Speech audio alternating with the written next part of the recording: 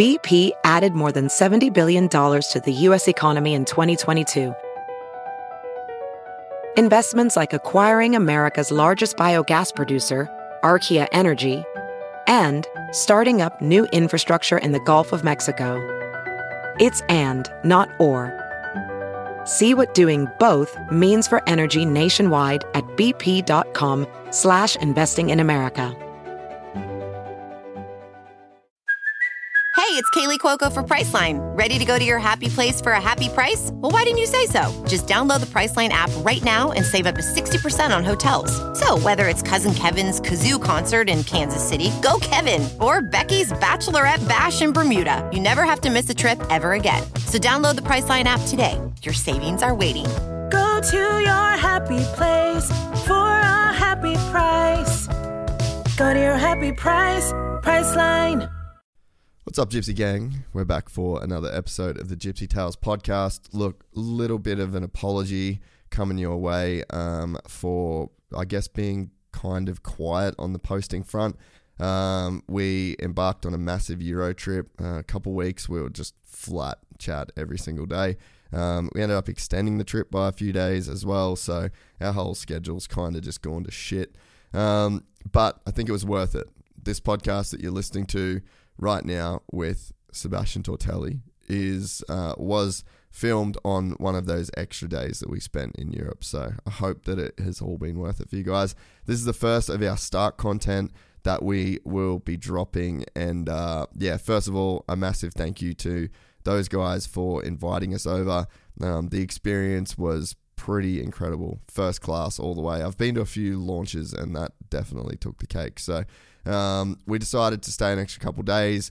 We ended up sitting down with Sebastian Tortelli, who is the lead development writer for the Stark project.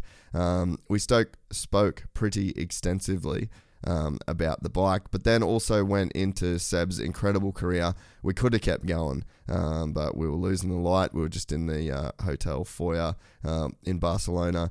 The dude, like, just a legend. I left with a massive man crush on Seb. Probably one of the nicest guys I've ever met. And just, he had a crazy, crazy career. And it wasn't until I started doing a little bit of research for this podcast that I really got to see the full extent of just how much of a G Sebastian Tortelli really was. So hopefully this isn't the last time I do a podcast with Seb. I would love to do another one with him. The guy, like I said, just a full G. So a quick word from the sponsors and then into this banger with Sebastian Tortelli. Today's podcast is brought to you by the legends at Manscaped. And gentlemen, Father's Day is just around the corner and our friends at Manscaped are here to ensure all the father figures out there are looking daddy material this June. Manscaped's Performance 4.0 package, which includes their signature Lawnmower 4.0, is the perfect bundle to tackle any and all old man hair from head to toe. This right here is no dad joke. Treat him and yourself and join the 4 million men worldwide who trust Manscaped with this exclusive offer. You get 20% off plus free shipping with the code GYPSYGANG at manscaped.com. Trust me, his dad bod, potentially your dad bod, will thank you. Look, guys, this is pretty much Manscaped over the years. We've been with these guys for a while, and we've just watched their products get better and better and better. They literally can look after you head from toe these days. I particularly found all of their products pretty useful while traveling. Just got back from the Euro trip, and Manji took Manscaped with me the whole time. So make sure you jump onto manscaped.com, use the code GYPSYGANG to get 20% off. I repeat, use the code GYPSYGANG to get 20% off plus free shipping with the code GYPSYGANG at manscaped.com. Shake what your daddy gave you. All right, we also have a new sponsor to let y'all know about. Kind of a new sponsor, kind of an old sponsor. If you remember all of the Cricks ads that we did, at the end of every ad, I mentioned Kyle. Well, Kyle has just got himself a new dealership, and he is now with Tropical Auto Group in Rockhampton. So naturally, we went with Kyle, we went with our boy. So we are now repping the crew at Tropical Auto Group in Rockhampton. They sell new Ford, Isuzu, Mitsubishi, and Kia. And Kyle's got a really great plan to support the motocross community here in Queensland. They've sponsored the Queensland title race in Rocky in July, which is going to be a great one. And they've also sponsored the Keppel Dirt Bike Club Day, which is next weekend. So if you are in the market for a new car, a used car, ring and ask for Kyle, mention Gypsy Tales, and he is going to give you a $500 voucher for MX Store when you get a rig for yourself. So once again, Tropical Auto Group in Rocky. We've just got a brand new D-Max. The thing is pretty pimpin'. Little upgrade for me, to be honest. I'm pretty excited about it. And we're also going to work with one of our sponsors, CTO, and do a bit of a dope truck build as well this year. So more on all that coming soon. But thank you so much to Kyle and the team at Tropical Auto Group. We are also brought to you by the guys at Crush Oz. You can head to crushoz.com.au. You can peruse through their entire range of cleaning products for your mountain bike, for your car, for your dirt bike. I'm using the bike bucket basically flat out for cleaning my bike. I do, however, have the big 20-litre drum of their premium bike wash as well. So if you want to get yourself in the cleaning groove with the guys at Crush, just head to crush.com.au. We're also brought to you by the guys at Boost Mobile. You can head to boost.com.au. These guys, hands down, are the best prepaid service provider in Australia. They're on the full Telstra 4G network. Long-time supporters of this show. It is our go-to. And there is, at this point, hundreds of Gypsy Gang members that made the switch from a plan over to Boost. And I still get messages all the time about the guys saying how stoked they are on that change. So once again, boost.com.au. We are also brought to you by the guys at MX Store, and the MX Store guys are running their first annual Battle in the Bush weekend, full of riding held at the legendary Conondale. You can head to their Instagram or head to mxstore.com.au for more information, but it is featuring not only a 3-hour moto relay, but the third and final round of the 125cc Cup Triple Crown. And it's also a 250 class, 2-stroke only, and then they're also doing a 250cc and over class. Let the big dog eat. More information is at mxstore.com.au, and while you're there, order whatever you need to ride this weekend. As it stands, I am recording this on a Wednesday, so don't know when you'll be listening to this, but let's say you do order on a Wednesday, and you do that same day shipping that MX Store is known for.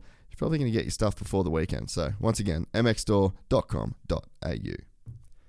We're also brought to you by the guys at Fist Handwear. You can head to fisthandwear.com. Peep that new range that they've just dropped. Shout out to the those snow weather gloves that kept me warm at Manji, and also the guys at Rival Ink Design Co., who have just dropped all of their winter apparel range. I had a new kit on the Gas that I raced at Manji. Shit was lit. Those boys and girls never let us down. Thank you very much for listening to this episode. I hope you enjoy, and we'll see you on the next one. Gypsy. Gang and they come and get gypsy. Gang and they come and get gypsy. Gang. I met a gypsy. Gang. I met a gypsy. Good. Sebastian Tortelli joins the Gypsy Tales podcast, mate. I'm stoked. This wasn't in the original game plan, so I'm stoked that we've actually got to make this happen.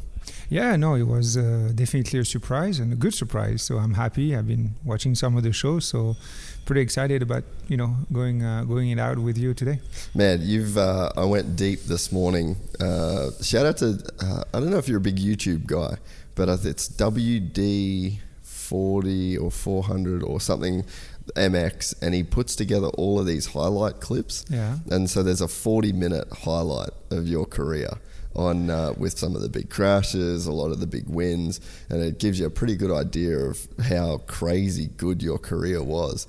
And I've been a long time fan. I remember being a kid in Australia and watching the days on Kawasaki, and then the days on Honda, and then Suzuki, and being a Sebastian Tortelli fan. But I think that as you get a little bit older and you appreciate the context of how an entire career kind of happened and took place. It's quite a special career that you did have. I mean, it's not a classic career, that's for sure. I mean, definitely, being a country boy, from France, far in the country, and then get into the sport and starting to race. I've never imagined even racing as a professional sport for me. I mean, it was not even in my family. So, that was something new. And then from there, going to the European Championship, World Championship, making it there in the World Championship, and then going to the US and being part of the factory teams and with the front runners. I mean, it's racing career was something, it's great. It was not planned, and I think that's the best way. And today, even today working with Stark was definitely not planned either. So things as a way to come together in for a purpose, and I love it. That's the way it's been around going for me, and I'm been stoked about the experience that I got and where I'm going. Well, I think I definitely want to dive into the career side of things, but I think before we do that, maybe while it's very fresh in our mind, maybe we talk about this project that you're now a part of, which is an incredible project, I think, with the new Stark Varg. You're the lead test rider and developer. I got to ride it just last week for the first time, which I was super excited about. So yeah, maybe let's just start with the Stark, and I mean wherever you want. It's good. I mean, for me, it's it's been a great excitement also to get involved into it. It's you would have asked me about electric 2 years ago, I would say no way, not possible. Because from the experience that we have on the market and things like that. But today I'm like, yeah, it's here. It's crazy. I mean, I've had a lot of conversations about it since I rode it last Wednesday, naturally, and we went to Formula One, and there were a lot of, Cooper Webb was there, and Ricardo, and there was a lot of boys that were like, hey, is it good? Maverick Vinales was there, Alex Rins was there. It was crazy that the response and the eagerness and the people that are asking questions about the bike. And the one thing that I guess was a little bit striking to me is that I feel like the industry has skipped a lot of steps. I thought that there was going to be more of a hybrid that came, which you can see the Mugen, and then there's a Yamaha chassis with the battery. Like, that's where I thought we'd be first. And I thought it was going to be this really clunky kind of novelty. We'd have it okay for a little bit before it was really good, but we just went straight to the Stark, and that to me is a... It's because, I mean, we got, different people involved. It's not like what you're talking about is a natural transition from people who've been used to build thermic bikes. Yes. And, Stark Future is a brand new company. Anton Was created it, and with a different set of mind, not any background into thermic engines. So definitely the strike was, very clear, because we went straight for one goal. Our goal was to make a motocross bike, not a hybrid, nothing. And then Anton is very toward ecological products, so he's pushing very hard to make everything eco-friendly as much as possible. And electric become natural. When you go into that set of mind, doing a hybrid is not something that you want to do. You want to go full on, and Anton is very dedicated person, and he has a very straight mind. He knows what he wants, and that's what he wanted for Stark Future as a company. So definitely, I think it's a shock. I think we've seen few companies who tried, definitely, who got created and kind of get, we'll say, a hybrid of motocross, a hybrid between mountain bike and motocross. But, when Anton approached me, my first question was, what is your plan? 2 years ago. And I told him straight up, if we are going for an hybrid that is on the market today, I'm not interested. I'm not going to put my name behind it. I'd rather not do it. He says, no, we want to go all out. So it's all motocross or nothing. So for me, that was like, okay, I'm on board with that. and I'm very motivated. He showed me the sketch, he showed me some of the parts were going in, and I'm like, okay, you know, I see that they are on the right path. They have the right experience for electric also, and all put together, it was an awesome combo. And the first time I rode the bike, I was impressed because, you know, the first time I got onto the bike, it's, you know, it's a brand new company, brand new bikes.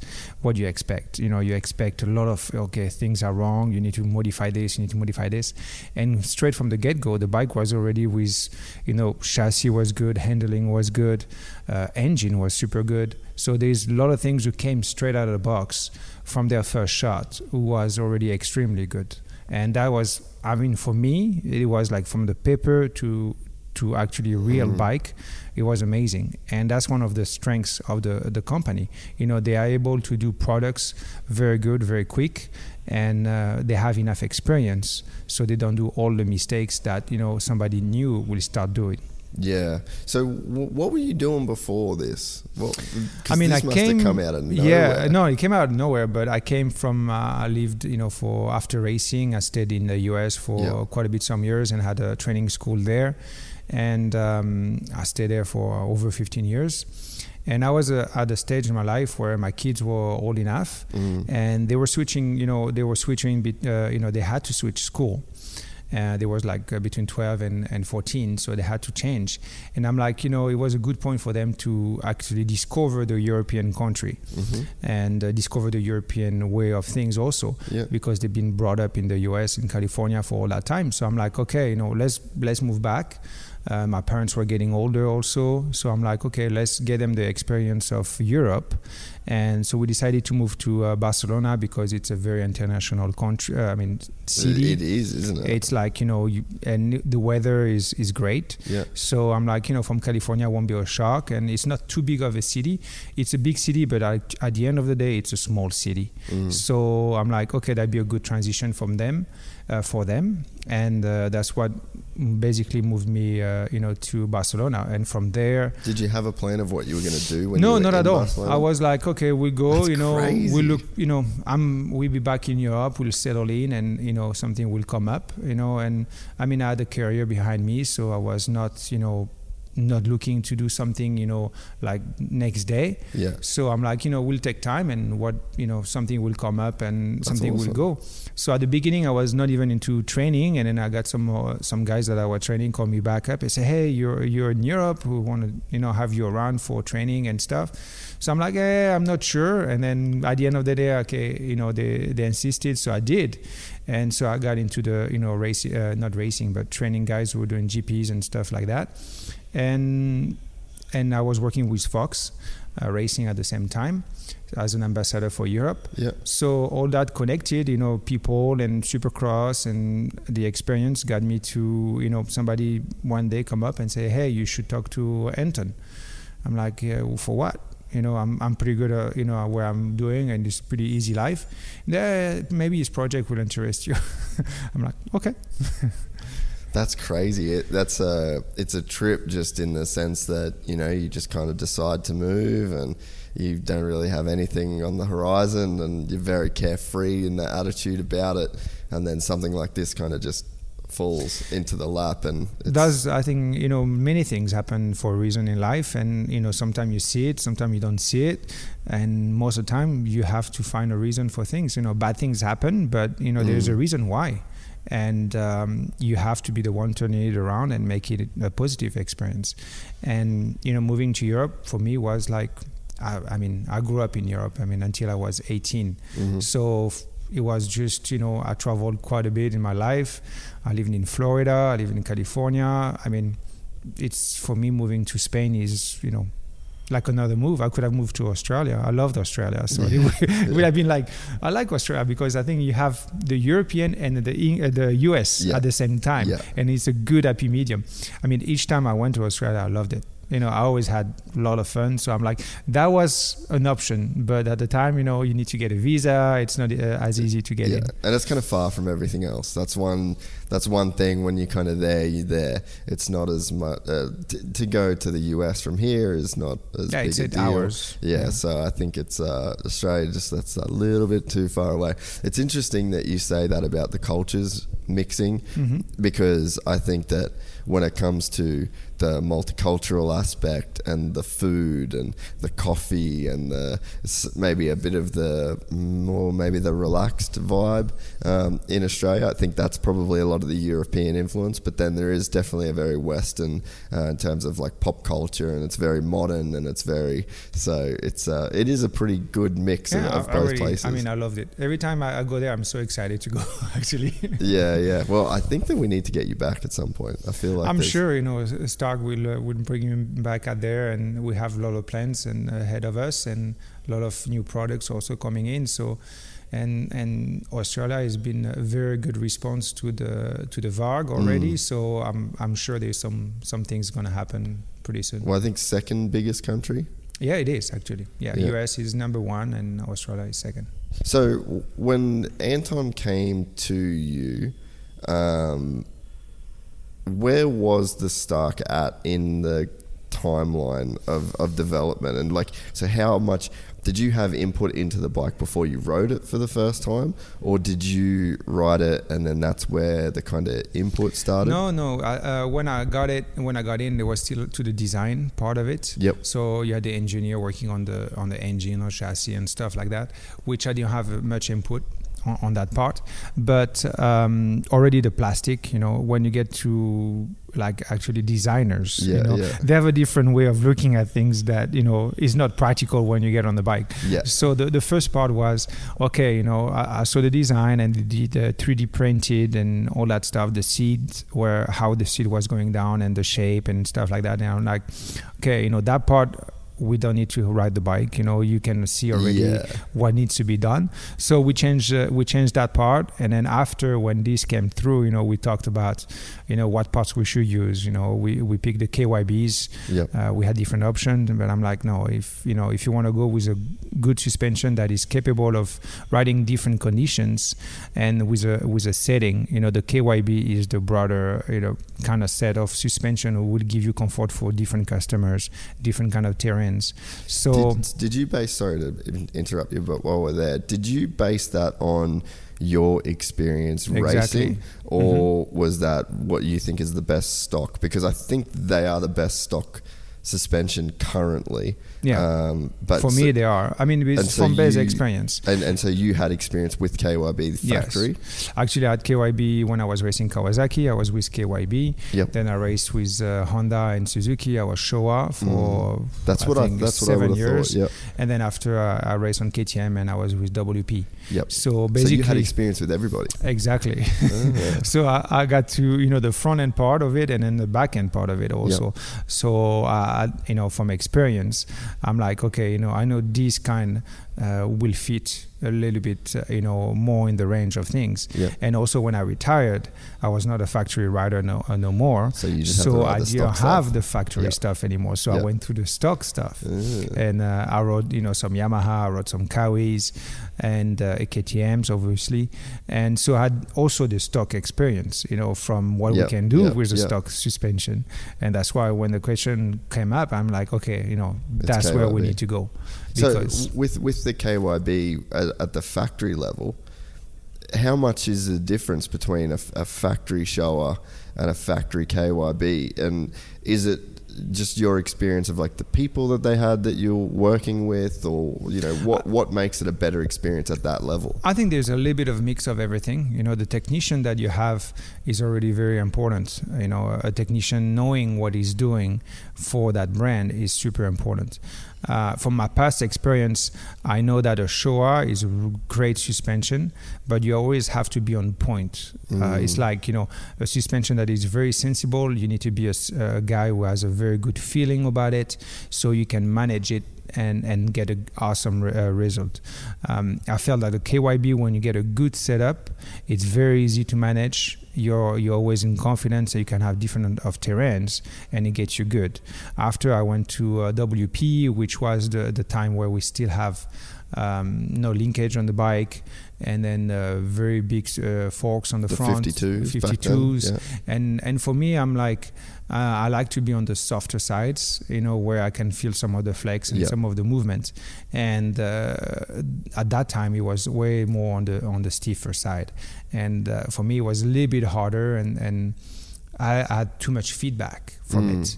So, and then after we had the discussion of air and no air, and I'm definitely more the older generation. And for me, when no air with oil, it's easier to manage. The comfort of riding is better. So, for sure, when you go air, you got less weight. And if you're looking for air for less weight, is a way to go. But for the end consumer, I believe that oil is still a great advantage. And then I think too, with the way that Stark is developing an entire bike from scratch, I think that any of the weight that may come with a fork with oil and spring, you can probably cut that weight out of the bike somewhere else, as opposed to trying to... No, for sure. They are always looking for weights on the stock bikes, to make it definitely better. So you always have, sometimes it's important to have some weight also. You need to know where you can allow to have the weight on the bike, because you want to gain strength, because you want to get something out of it. And some areas where we need to shave off on that area because it's not as manageable. The bike on itself is super nimble because they knew how to move the center gravity point at the right place, and that was one of the main thing. You ride the bike and it's between your legs, super easy. You can get sharp turns. You can do a lot of things that you don't get with a thermic bike, which is a little bit heavier. Especially the heaviness comes from the torque that you have and so many moving parts. And when you look at it, all the moving parts are pretty high. So when you come to a corner, to drop the bike, you have to be committed to get the lean that you want. So it's at the end of the day, electric is something that open new doors, and that's something that we have to adapt and basically progress. And I think we did a very big step forward already for that. As you know from the other day, I'm a bit of a suspension nerd. I enjoy my suspension, dialing it in. It's something that it interests me to learn about it, and I think the difference between a good and a bad bike, I think one of the messages I'm trying to get to people through the podcast is like, I'm not the best rider, but I think having good suspension just makes you safer. And then the safety aspect is what's going to make it more fun. You're going to have more confidence. You're going to feel like you can try more things on the bike. So I think that the old mentality around suspension is, and this was how I was raised as a kid, is like, you're not fast enough for good suspension, so go out and ride, which there's some logic to that. I think, the first thing you need to get is suspension before an engine. Because my first year, my first 2 years I raced in the GP, I was racing 125 with a Kawasaki. My bike was definitely far from being the fastest bike out there on the track, but my suspension were amazing. So I could go through bumps, I could push, and that built the confidence that I needed to go through it. And that's, some guys had better engine than me, but I can guarantee that you have better suspension. And that make a big difference. When you see a bump and you know that you can go through it without hesitation, it's a big step forward. And I think that's kind of a really good point, is that I think the better the suspension that you have, the more predictability that you have, and that predictability is what kind of gives you confidence when like you said, you can hit a bump, or that you can go a little bit long on a jump, or that you can jump a little bit further on like a ski jump or something like that. And that's why Anton came with the idea that today when you buy a bike, the first thing they do, people just basically take off the suspension and they give them revolve or spring change for their weight. And Anton said, no, we need to do that straight for the customer, so when they order, they can order with a certain weight and get the proper spring and valving that they need to ride it. And definitely, like when you rode it, your setting was was for a guy who is like, over 90 kilo, and you're not 90 kilo. And he came back to me, he's like, oh, no, something is wrong. And I'm like, okay, let's check where it is. And then, I adjusted the suspension for you, and it's like, oh, now I can leave again. Man, I was so, I was saying to the boys after the day, I was like, man, I'm borderline just not going to say anything, because I get so much shit from my friends about suspension. I'm always like kind of tinkering. I'm always am messing around, and I was like, oh, I just don't want to be that guy, but I really think something's wrong with these forks. And he was. So I was so relieved. I was like bummed that there was something wrong, because I'd been out on the track, but then I was relieved that there was something wrong, and I actually had the right feedback. Yeah, and then when you attacked the afternoon, it was all all good. So good. It was actually cool to kind of almost not have the bike work that good at the start. I think it gave me some real, I guess some contrast into how good it actually kind of was, because I went out on the first couple of sessions and it still felt amazing. I just had a lot of feedback through my hands, and then there's a lot going on with the fly-by-wire. That was something that I think is quite hard to kind of get used to. And we try to work it where it's like a very carbureted style. Yes, I think that the algorithm that actually delivers the power is spot on.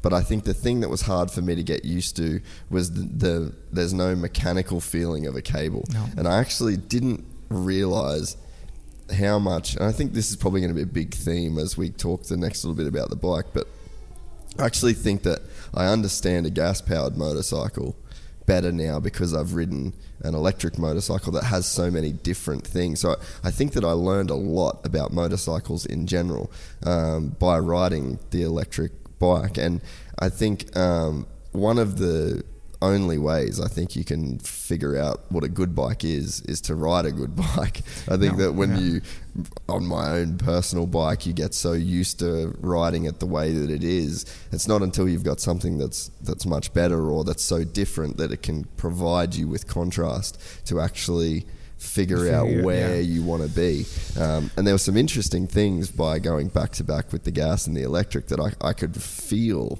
so much more of a gas bike, and you can really feel its limitations in a sense when you ride something else because you've never been given that contrast before. No, it's one of the first. And what is surprising, I mean, for me at the beginning was like, you definitely, the possibilities are so much. When you look at it with just algorithm, you can change everything. Back in my days when you wanted to change something to an engine, the Japanese, because I was mainly on Japanese bike, you have to do the testing and okay, we're going to change the part. And then you have to wait 6 months until you get the factory parts for all the riders to be able to test it and see what's happening. And that's the time they needed to do the development. Today, in 10 minutes, it says, okay, I need more here, I need less here, 10 minutes, they are able to, not even a minute. When you have the laptop, you have the phone, you do it, and it's finished. I mean, okay, let's go, let's try it. And that's something that for me, at the beginning, I was kind of shocked because, because it was that easy. It was that easy. Obviously today we have an engineer who does all the coding and do all that stuff. That's because we're on the start of it. But when it comes to the phone, that the bike has actually integrated is with the phone on the display. This algorithm will be already in it with the possibility to change them to one from the other algorithm. And that will make a lot of difference, and the rider preference will be different. So, today we adjust the power, we adjust the engine brake, we adjust a lot of the delay on the throttle, things like that. That is something that you don't normally do, I want less, mid power, I need more top end, I need the back end to stop a little bit sooner. All this is for me in the past, it will take forever. Or you will have to bring it to a guy who does an engine, and then he will have to humidify, put new parts in, which is expensive. And then there's a lot of time in the mechanical changes that need to be made. Changing the valve springs, the sealing of the valve. All this, it's costly and it takes time. Where now, it's like It doesn't cost anything. I mean, it's just like, you can do it yourself and try it. And at the end of the day, you don't like it, you're erased, you start fresh from the original curve, and then you do it again. Yeah, no, it's a crazy piece of machinery. I'm excited for more people to ride it as well, and it's been interesting to kind of get different bits of feedback from the other people, because it's still a very small group of people in the world that's ridden the bike. I guess maybe we'll just go through some of the the feedback, that most of the time what happened is people already have in mind like a electric bike is working like this, and they come and they are not convinced at first. And it's general altitude, people, they come and they are a little bit like, I need to look at that thing, does it jump normal, does it act normal? And I understand, from people perspective of view, that because it's so new, that they are a little bit like, okay, I need to try it, and I don't want to be like so excited that it will influence my thinking. I was kind of like that as well. Exactly, and that's 100%. But when you jump on the bike and you start riding, the first one is like, oh, okay, that feels good, and then the more you start riding, the more you realize that, well, it's just like it's my real bike. It's just, and most of the time the comment is, well, I feel at home, and that's a great feeling, because the guys, just got the bike for the day, and, at the end of the day, they're like, no, I mean, like, I feel at home. That's, that's where I feel comfortable. And some of the guys like, well, I'm a very gas kind of guy, but, now I'm like, okay, now I'm look at it like I want to ride it. Oh man, 100%. And that's general. So, I guess where do we start then? Just trying to think. So, the big feedback that I've got, or the questions that I've got since I posted some photos the other day, we stretched our limit. We're allowed to do one post, so I did one post with a bunch of photos. so I was like, well, you weren't specific enough, obviously. You said one post. I did one post. You didn't say how long. Exactly.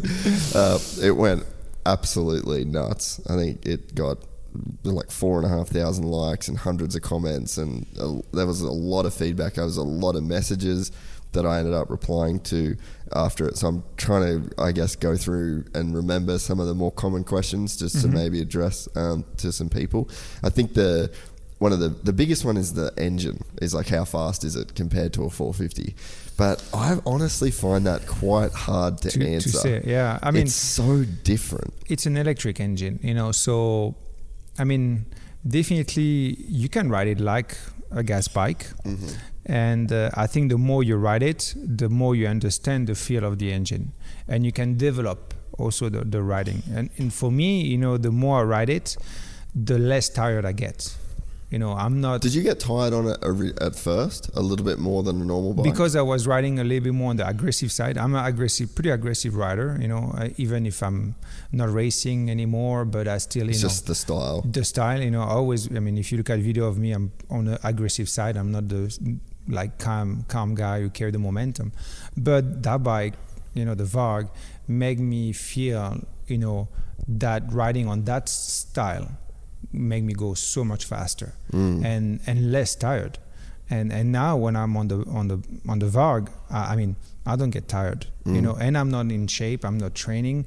The only basically shape that I have is seat time right now, and it's just, for me, it's natural and feeling and fast, and I can push. I can decide what I do, and I'm just focused on my riding. As a professional rider, I mean, shifting, clutching, you don't even think about it. You just, it's like second nature. You do it. You don't, you don't. This is an important point, because I think you don't think about it. I think for the average guy, you still do think about it quite a lot. I mean, for me, you ask me what gear are you in that corner? What gear are you in that jump? I cannot tell you. I'm at the right one, but I don't know what it is. The right one.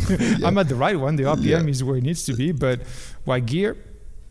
I need to go on the track and start counting to know where I'm at. And that's the difference with the Stark, the Varg. You don't need to, because there's only one gear.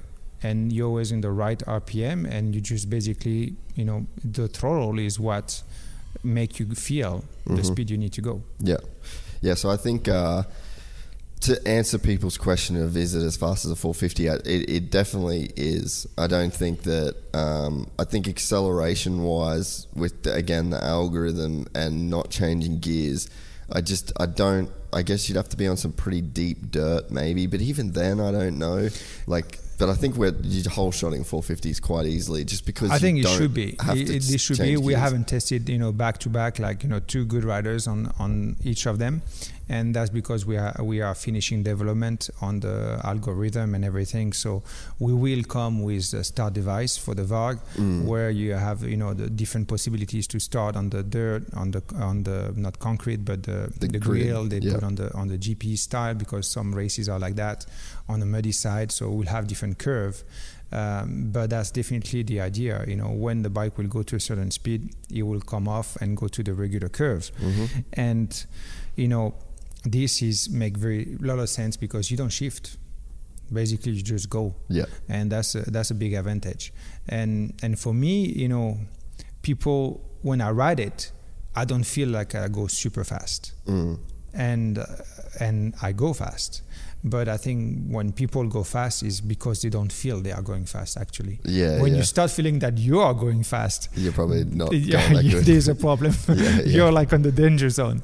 When you're going fast, you don't feel you're going fast. And that's what the VARG gives to me, on top of basically going fast, is the speed is like, I come back, sometimes from doing lap times, and I'm like, okay, I did some mistake, I was not fast. And then the lap time comes around and says, yeah, you were, and that's the thing where with the 450s, it's easier for me to do a lot more mistakes. And that's when I get slower, because I'm, trying to compensate stuff. And there's no on the start, you just do it. Well, that's one thing I found quite interesting, is that it almost felt like you can't make a mistake on the VARG, because there's nothing to... It's just throttle and brake. And even if you slam on the brake, you will never stall the engine. It's like you can do whatever you want. You don't stall. So even if you go into the brake and you're like in a panic and you slam every brakes, you will never stall the bike. You do that on the 450 and you're a touch late on the clutch. You stalled the bike instantly. You were riding true. You catch me. You were riding the VARG all day, and then you went to test the Yamaha, and then you went up the hill, and then it flamed out instantly. It's you always have a time of adaptation when you ride from one to the other, and it's something for me. I love the rear brake on the foot, because I grew up with that. But I know you love the hand, the rear brake on the hand. But I think there's, there's a 50-50, chance. Choice. 50% of the people like it with the rear brake on the foot. 50% like it with the rear brake on the hand.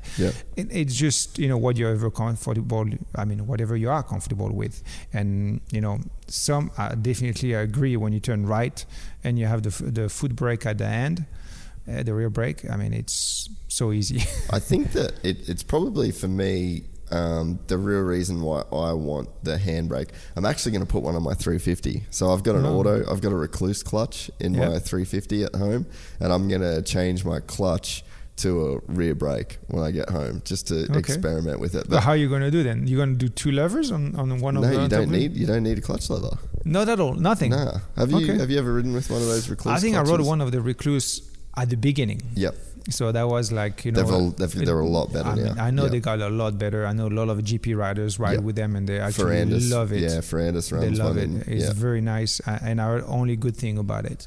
So that's for sure. But I never got the chance to try it. Yeah, so the new Evolution. I'll be putting a rear handbrake on my 350 with my Recluse clutch. But for me, good combo. It's not about braking.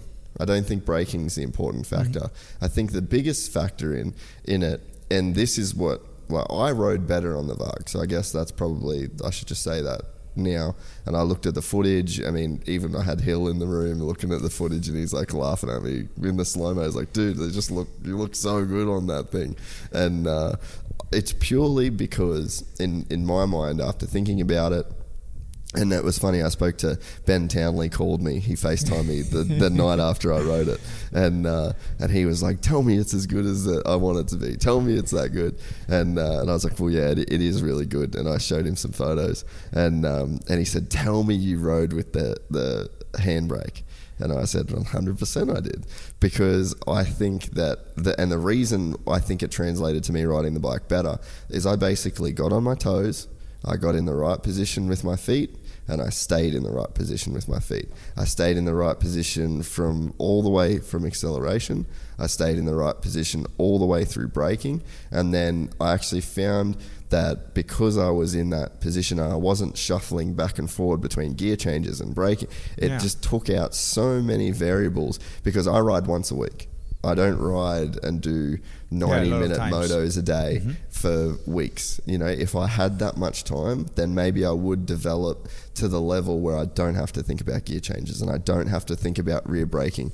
But I still do, and I think that there's a lot of riders like me that are just weekend warrior riders, where there is still some conscious thought that has to go into braking and to go into gear changing, and then I'm not even going to change gears here when I should, because then I've just got to go exactly. So this just completely removes those elements, and I think then it kind of frees up a little bit of room to be more creative with technique. So there's you've got the tabletop down the hill, and then you've got those rollers, and then you go the one. So you go downhill tabletop, downhill single tabletop, and then those whoops there. Three rollers. So those rollers, I was able to brake with both hands, and there's a right hand turn too after it, so you can drag the rear through, which really helps to stabilize the bike. And but those rollers, I was on my toes, but under braking I dropped my heels all the way back, and then the bike settled down for it, and all of the weight come off my arms, because I could feel everything through my legs, and then it just made braking feel so much more stable for me, because I didn't have 1 foot down and 1 foot reaching for it's awkward. You could move all the way back. Yeah. But I think it's like I say, I mean, Anton at the beginning wanted to get the only a handbrake, and I'm the one who pushed really hard for the rear brake, and I got it. I was so happy, because I think you got to take those little wins. There's a transition. Yeah, there's a transition, and I think already electric is a big transition, and you have steps to go through it, and you cannot change everything in one time. I agree, so and there's going to be people that don't want to change. I mean, you don't want to change, and that's okay. I think that. I just think there's some variables that it removes for the average person. I mean, even wheelies. Like I was doing wheelies at the end of it, you can hear brake, no problem. It was so easy. So I think that I was actually thinking about it as well after I left that. This is the kind of bike where my dad's 60. He's 60 on the weekend, and he still likes to ride, but he doesn't ride a lot of motocross and stuff with us. There's a lot going on, like he's an older kind of guy, but this would be perfect for him. But he just sits on the bike, he gets in the position, and you just go, and the throttle's smooth, you got your brakes. It's perfect for many conditions. I mean, guys who wanted to enter the sport and discover what it is the same thing. When you have to worry about getting the clutch and the gas for the first time on the bike, it's tough. I mean, people have a really hard time, and now you simplify everything, and you just do it. And then you have right away some fun and some excitement, and you can just focus on doing things. And a fast guy can ride the bike. You tune it up, or you're tuning down, and then a slow guy can ride it with half of the power of it. And both are safe, and both get what they need. So Dad will go out with his son, both of the guys can ride the same bike. You don't have to go through, okay, I need to buy 85, then after I need to buy a 125, and I need to buy a 250 or 450. I mean, it's all up there for you to decide. And you just, push the buttons on the screen, and then here you go. And I think it's opened up a lot of doors to a lot of people that today are not into the sport because it's kind of a little bit difficult to access, and there's a lot of things that you need to think of when you ride. Yeah. And some of the friends that I know, they are like, no, I don't want to ride because they're going to stall the bike and the bike is heavy. I mean, it's a lot of things like that. You get on the electric, on the Varg, it's all natural. Yeah. It's like I think it's even more natural because it's like, if you ride a mountain bike, it's just a big mountain bike that is accessible to do, jumping, triples, going to the whoops, going to fast corners, berm, or whatever. But it's, at the end of the day, it's very, very easy. Yeah. And I think that's a very, very great for people that they will discover the sport again. Oh, I completely agree. I think while we're talking about the motor side of things, there's a couple interesting things that I didn't anticipate with the bike that I think are actually going to kind of end up playing out when the bike's in Supercross and things like that, where I think the bike is actually going to maybe change the way people can ride in Supercross a little bit. So on a conventional bike, when you get your front end goes a little bit low, goes down, and then you rev your bike, it hits the rev limiter. Like that's a sound that we all know. And you limit how far you go. Exactly. So I had never thought of this until riding the Varg. So once you're on the rev limiter, then you lose all of the effectiveness of that bike lifting. So I went 3 into those rollers, and there was one I kind of got a little bit kicked. So then I gassed the bike. Normally, you're going through first, second, third, fourth, like you're going through every gear, and the amount that I actually overcorrected by a lot. It felt like Mad Skills, the computer, the computer game where back in the days, So that's what it felt like, and I couldn't believe it. And then I came in.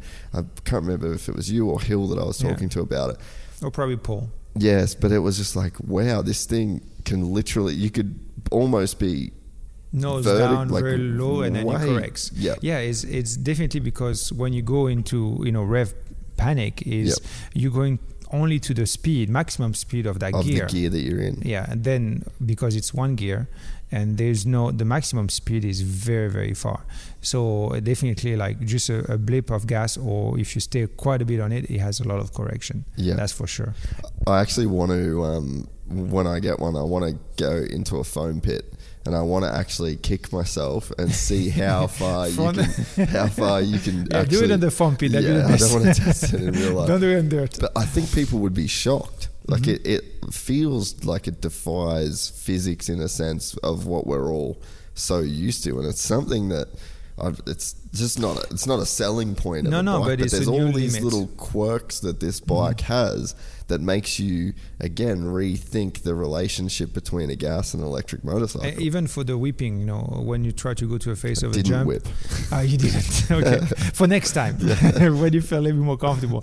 I mean, it's easy to move the bike around because you don't have the inertia of the engine. So when you go for a whip, it's super easy to get it going and bring it back. And it's the same thing. You're doing it with less effort. And, for me, it's like, okay, when I go back to the gas bike, I'm like, okay, exactly, let's go for it. And I think it's, people really have to ride it, to try it, to really realize what it is.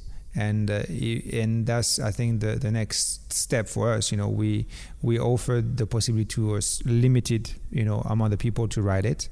And in the future, before the bike will come out, a lot more people will be able to ride it.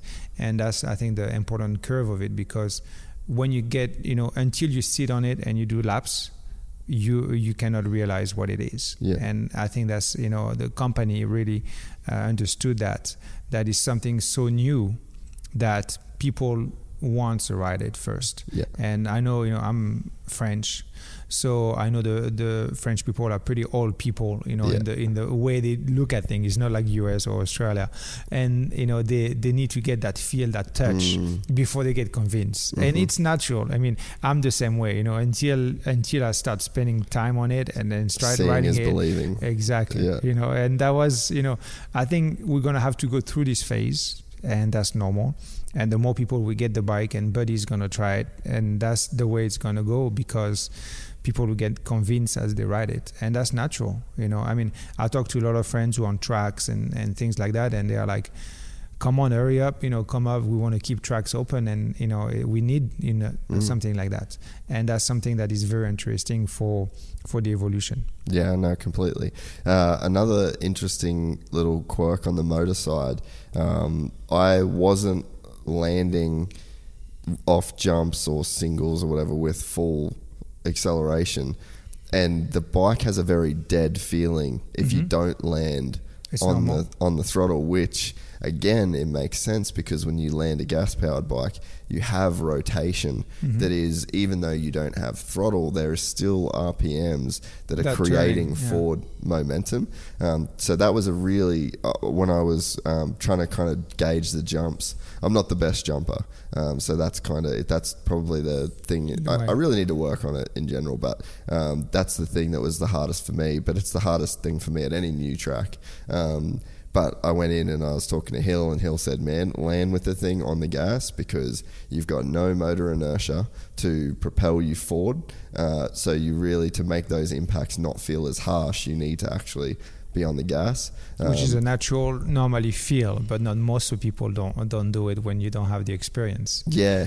So that's another little thing that is quite interesting. And then while we're talking about the inertia, so I rode a Gas 450 after riding the Varg, and I've actually, a Gas 450 is the bike I've ridden the most over the past few months, and I've never really liked 450s. I really like 350s, but it's actually the most I've ever enjoyed riding a 450. I had a good set of suspension in it. I spent a bit of time getting the suspension good, and I really started to enjoy. I've always struggled to really lean that thing in and trust it, but I got a good feeling on the 450, and I was like, sweet, I'll be dialed in on the gas. That was the thing that made me know the suspension wasn't that good on the Varg. That's why we let you try whatever bike you wanted. I hate WP air forks stock, and they were better than this. And I was like, okay, so they're the best stock forks that you can get. They're probably the worst, and they feel better than them. So we need to do something to that. Yeah. But to go back to back on the Varg to then the gas to then the Varg, the inertia that you can feel on a 450 after back-to-back riding a Varg is crazy. Yeah, I mean, the first time I rode, I thought, like, I was doing the transition, I thought my rear brake was stuck. Really? Yeah, I'm like, I did one lap and I'm like, can you check it out? On which bike? I was riding the Honda at the time. Yep. I was riding the Honda, and I went, for the Varg for a while, and then I was feeling all good, and then I stop, I say, okay, you need to go back on the Honda, to get the feel and everything, and I go for one lap. I think I didn't finish the lap. I came back in, and I'm like, something is wrong with my rear brake. And I'm like, no, everything is all right. But it's just the feeling of that engine brake was a little bit too much present, and you realize the engine brake is not only present under braking, it's only present under acceleration and everywhere. It's like drag, mechanical drag. Yeah, it's everywhere. And that's only when I did the back and forth that I realized it also the same way. That's crazy that you would have spent thousands of hours on a motorcycle. No, never realized it. Like I rode the bike, the gas bike, never even thought about it. Because the bike felt natural and everything. That's just how it is. It's the only option. Exactly, that's how it is. And today we are bringing something that is different, new, and you're like, oh, okay, I didn't even know. I just realized it, and that's something it's a new, like I said, new world, new things. The 4-stroke were a big revolution already in our industry compared to 2 strokes, and now we are bringing electric, which is another revolution into the sport. And I know there's a 2-stroke lover, two smokers, and I still love 2 smokers. I rode it like 3-4 months ago. I rode on the Honda for 2-stroke, and I love it. It's old memories who come back, and I like it. Yeah. And on the same time, I can switch to a 4-stroke or electric, and it's different feelings, but I can go as fast or faster. Yeah. So so the inertia in the turns as well, there's a feeling of when let's say you're going through a left-hand turn, you're leaning the bike over to go left, and then as soon as you hit the throttle, there's a feeling of upwards. Yeah. So, and that was something that I like I said, the last few months working on riding a 450, I was just like, no blipping the throttle. Like there's no, because you can't do it. It ruins the turn for you as soon as you give it any kind of blip. There's so much forward mode. It's like up and out is the feeling that you get as soon as you blip the throttle. So I've been super conscious. It's actually because of Casey Stoner. He's the one that we've been riding together, and he's like just smooth, one arc of every turn, one curve of your throttle, and he's like obsessive about it. And it's for such good reason, because you just get this up and out feeling every time you touch the throttle, especially on a 450.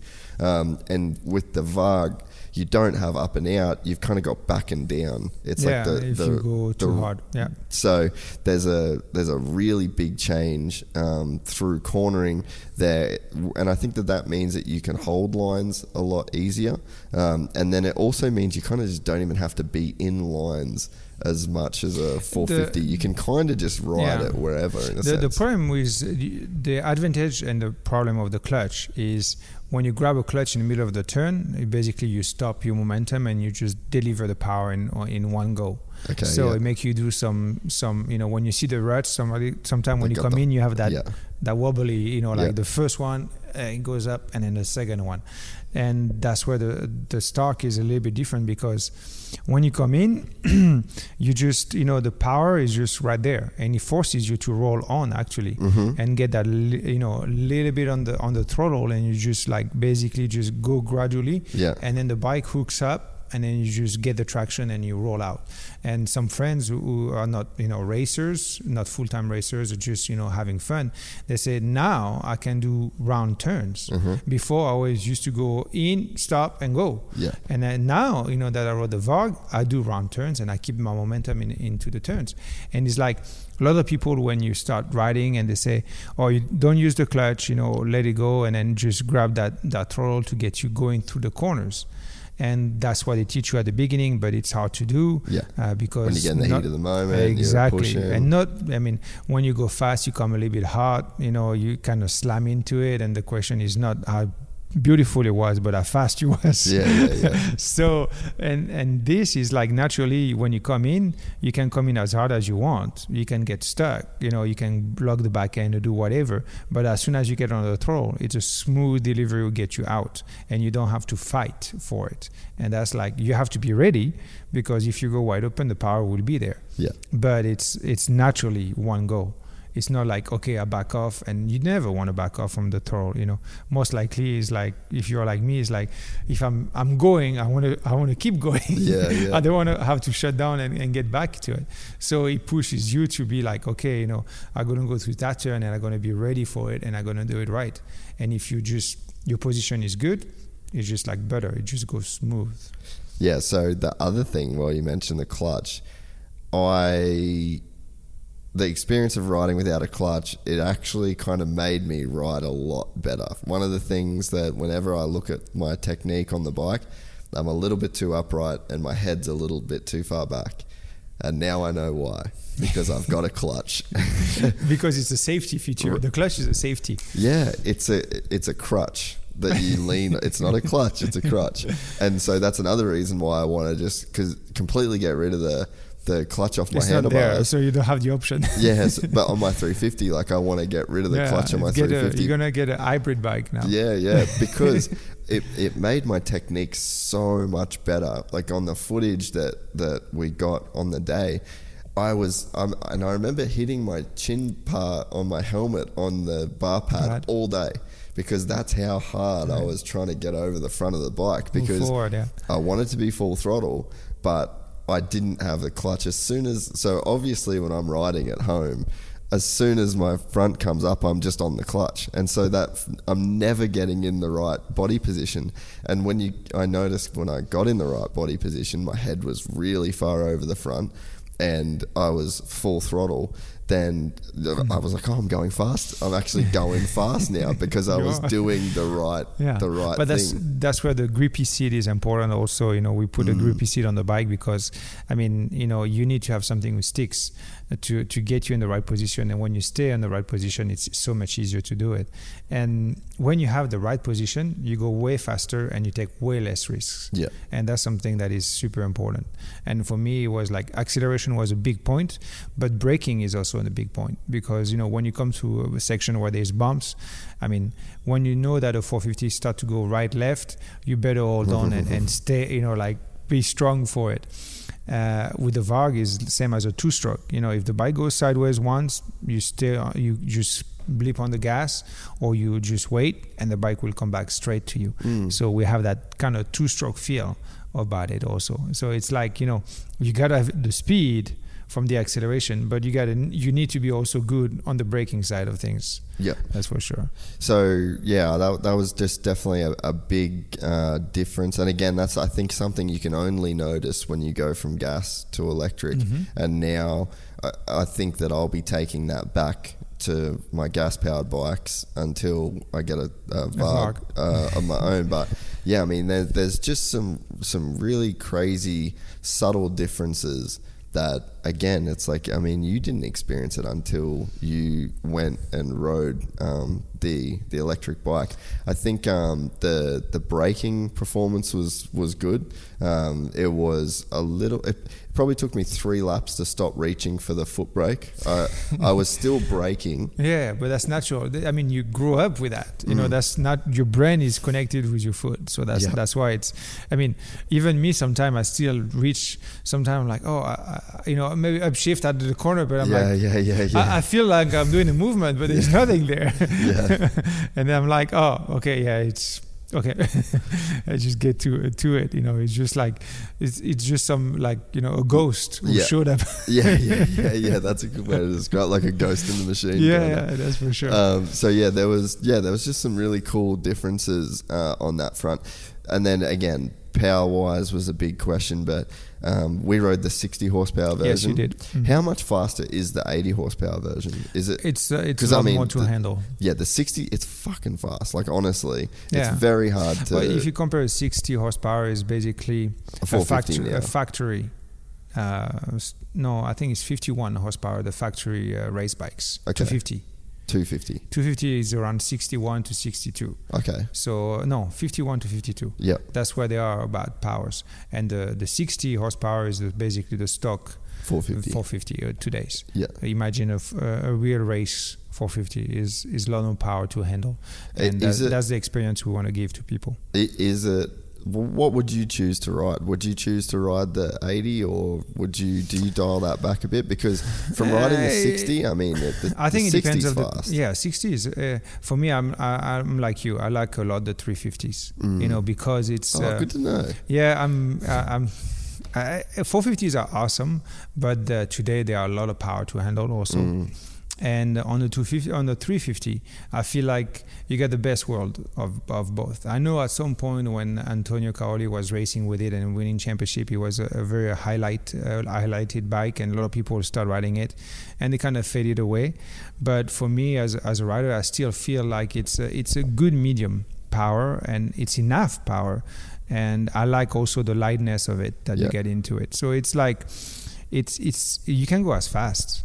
There's no question that with the 350 or 250, you can look at today the lap times into the MXGP.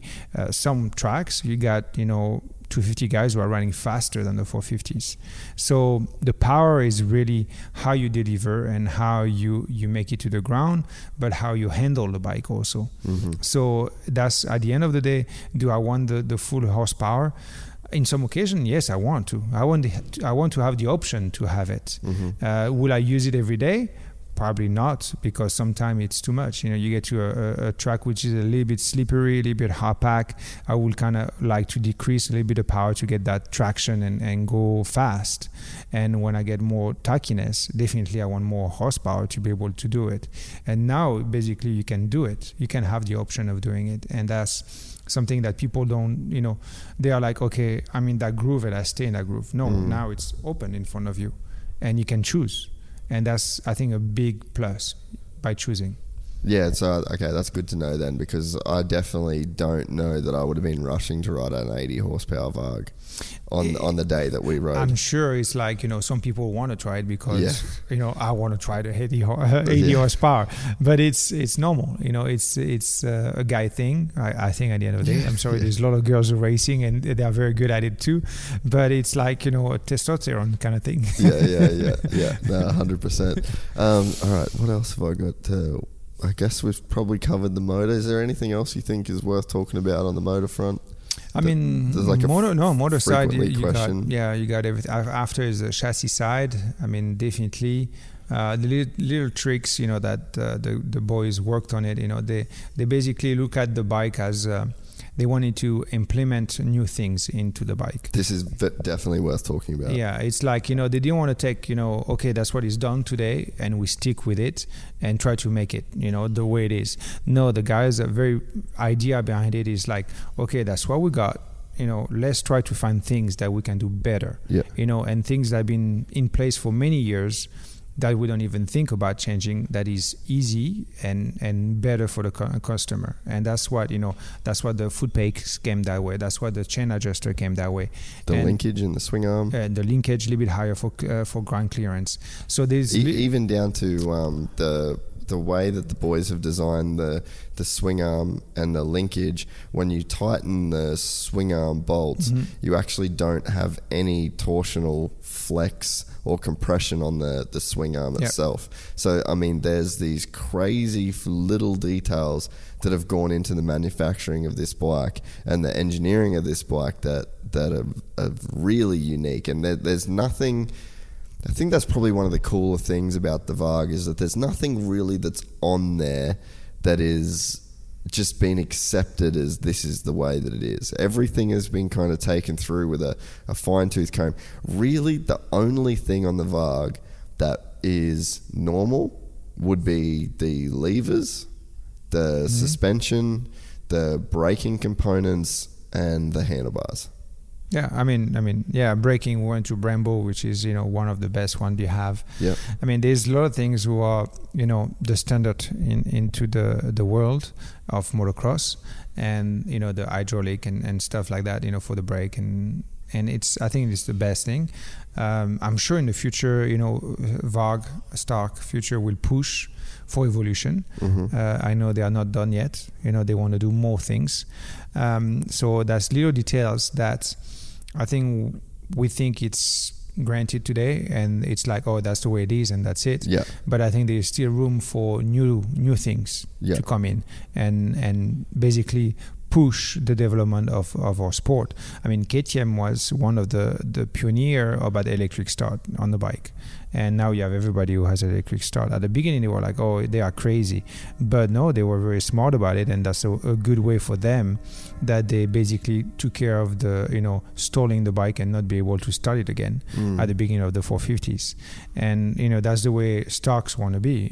Starks want to be proactive in all they do about the bikes. It's not, nothing is granted. Nothing is, okay, that's the way it is. No. We probably can do better. We need to do better.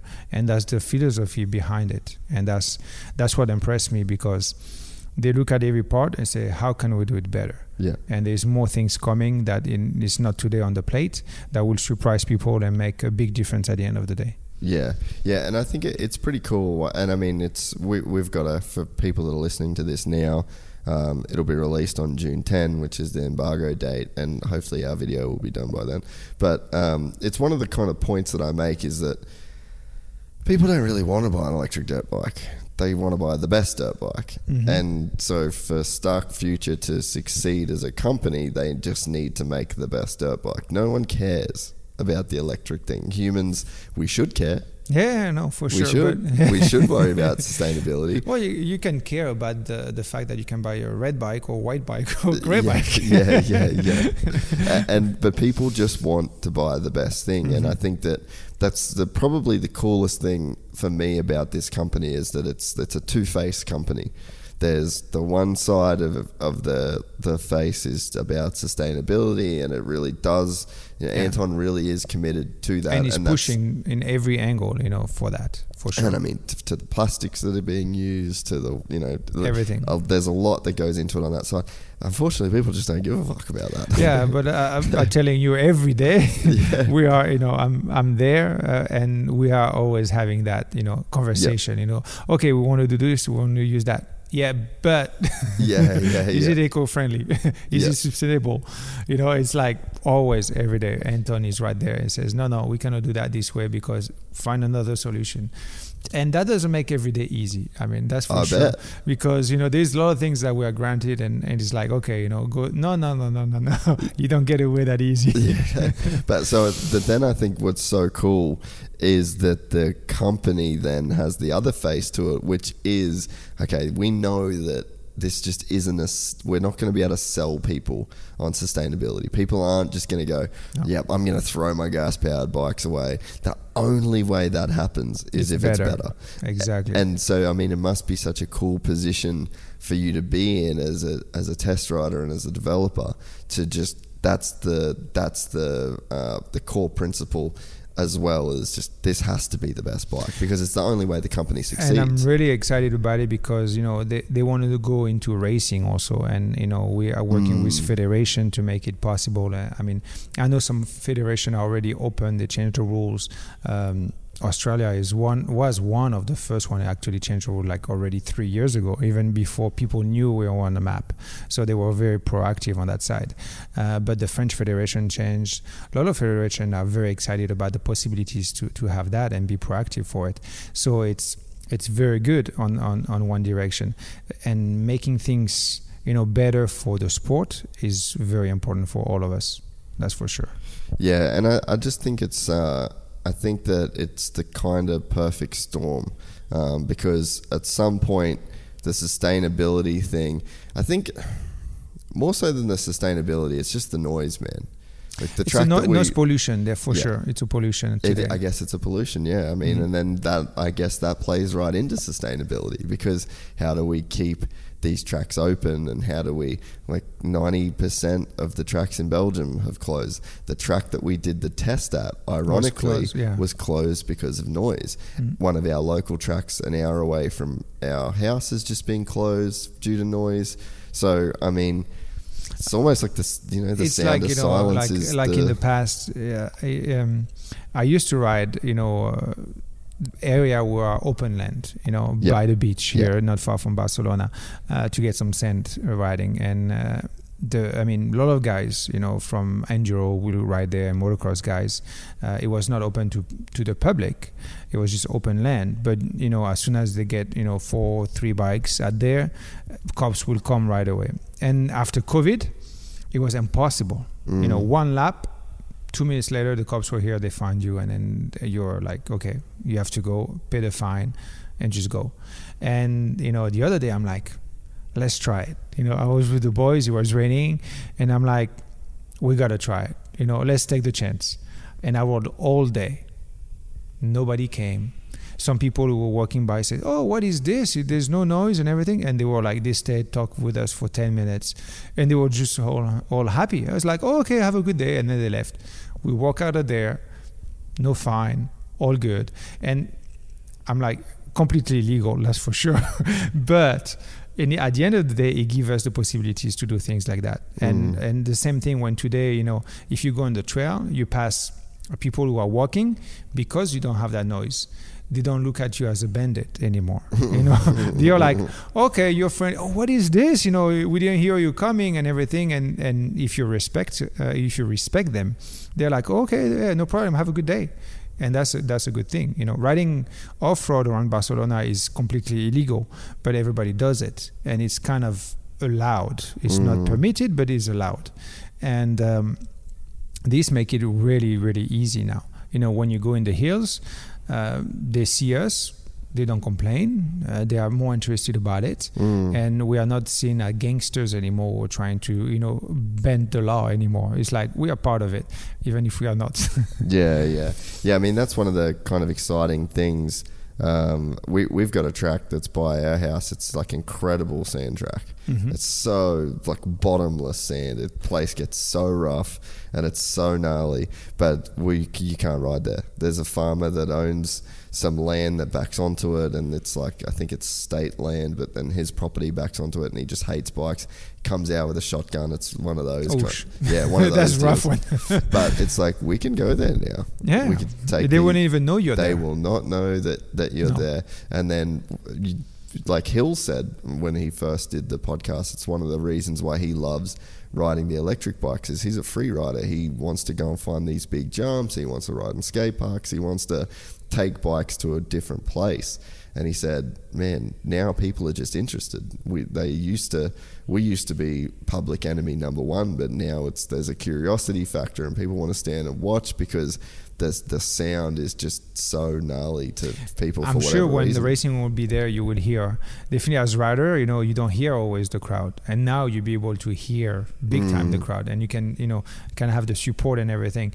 And I'm sure it will be an adaptation, because there's some core people who love the noise, and I understand it's super, it's what the sport was about. And I think there will be a new generation with new things coming in and new development of sport, and that's something that the future is about. I mean, you see Formula One, Formula E, everything is moving on Moto E, and next year I heard there's a new brand coming into Moto E. So you can see that's evolution in the sport, and there's more people getting into it. And normally, basically, if you look at automotive sports, they are 10 years ahead of us of motocross. And then after you have MotoGP, where they are 5 years ahead of motocross. And now, it's motocross. But by this, basically, we are catching up. We are putting ourselves in the league of MotoGP as far as technology goes, and we are catching, and that's, I think I don't like to be the on the back of things and be the last one to have the new evolution on automotive sports. We need to be at the same level.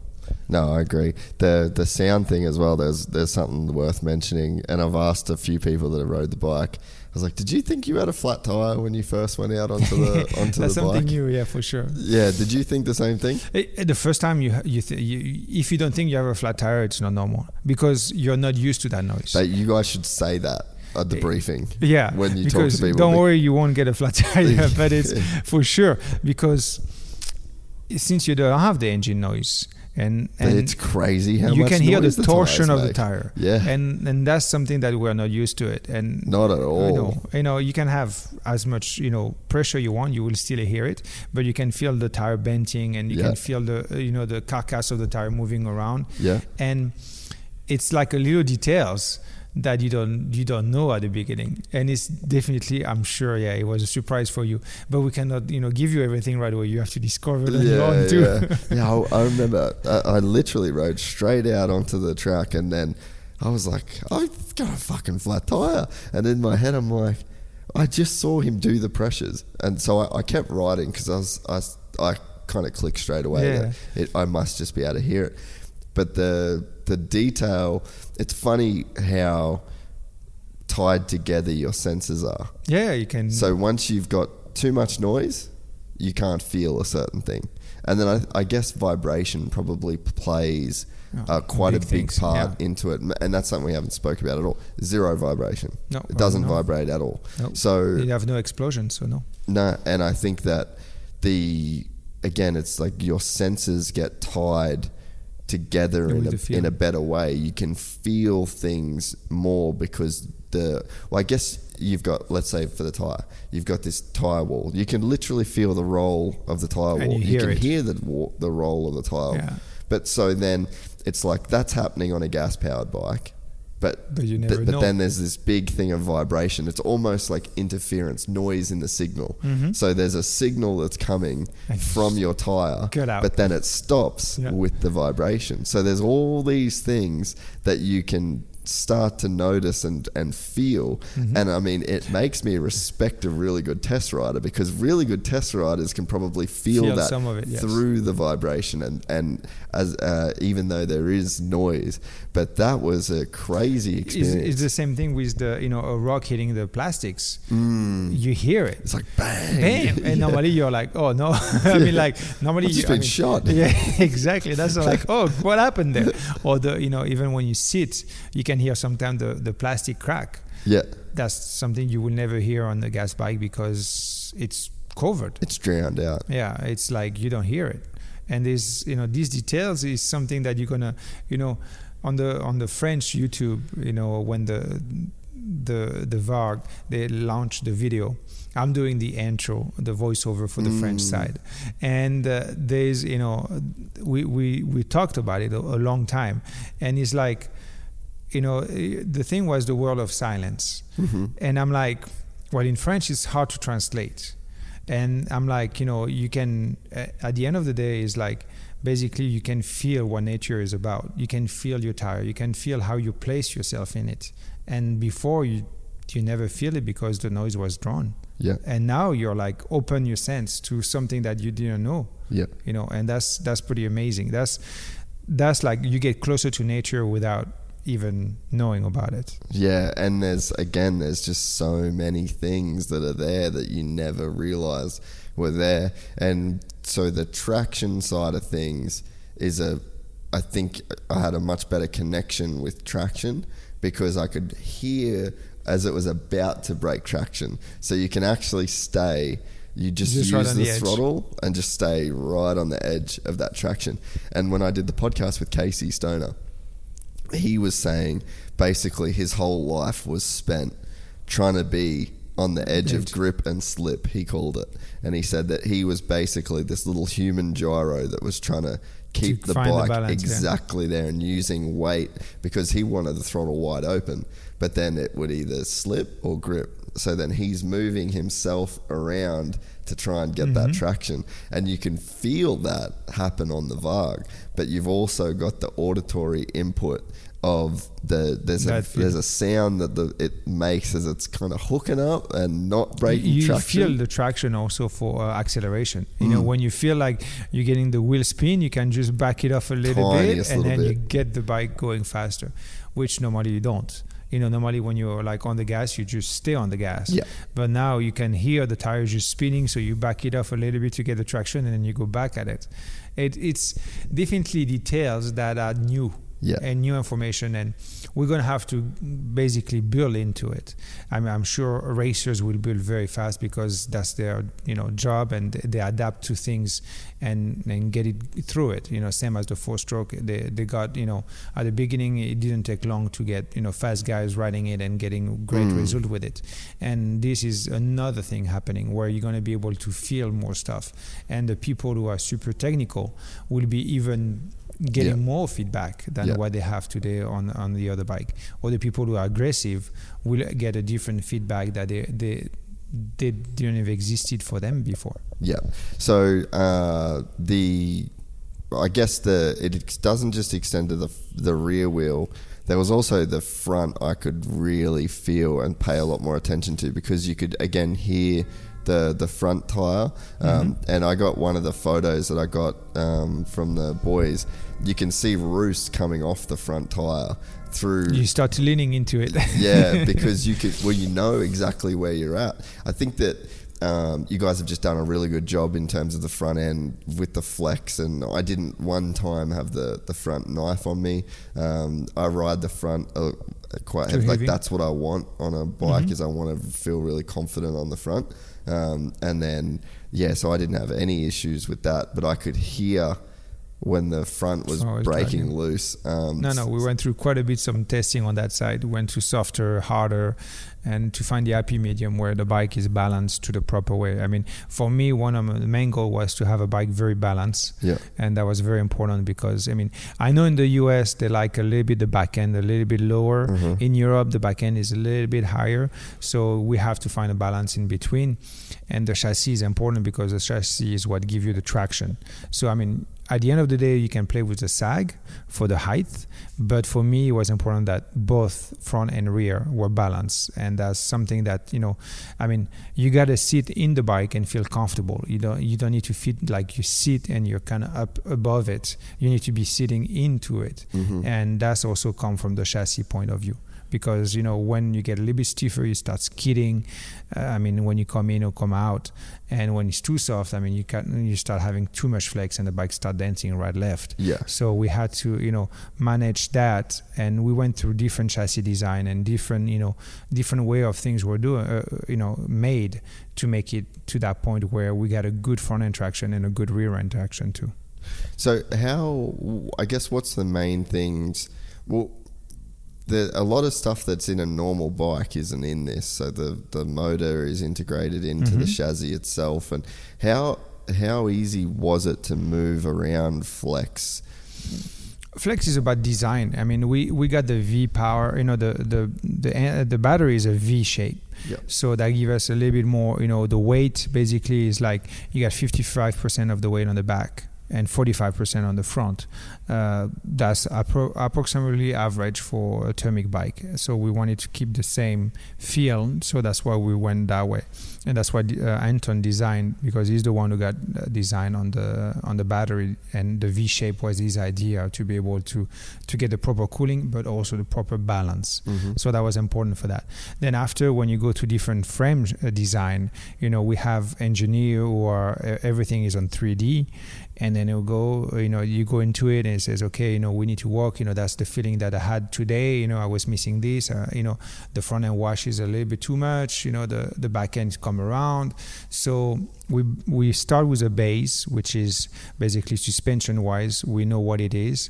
And then after we start moving around the chassis and we don't change the suspension. So like this, we really feel a difference. And then the guys were able also to put quite a bit some sensors on the chassis to know how much G's and how much force we are using. So we compile all this information and then we put it into the computer, and the designer basically checked everything. He says, okay, you know, we sit down and say, here, that's what happened. You know, what do you think? You know, we got this feedback. And then he says, let's try this, let's try that. And then that's where we got different design early on the chassis, because it was important to go through the chassis first. Because it's a big piece to manufacture, and we cannot have the delay to be able to come out in production. So we really focus on the first part, was all design of the chassis, the balance, all these pieces who takes time to build. And so today we were finished with that, so we could, you know, get the parts built and in time for production.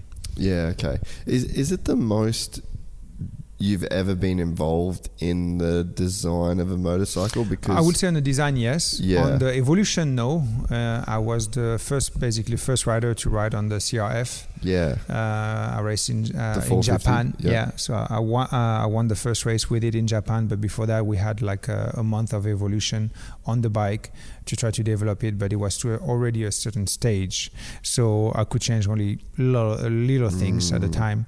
Then after, I got involved into the RMZ development, which was the first 454 stroke they made.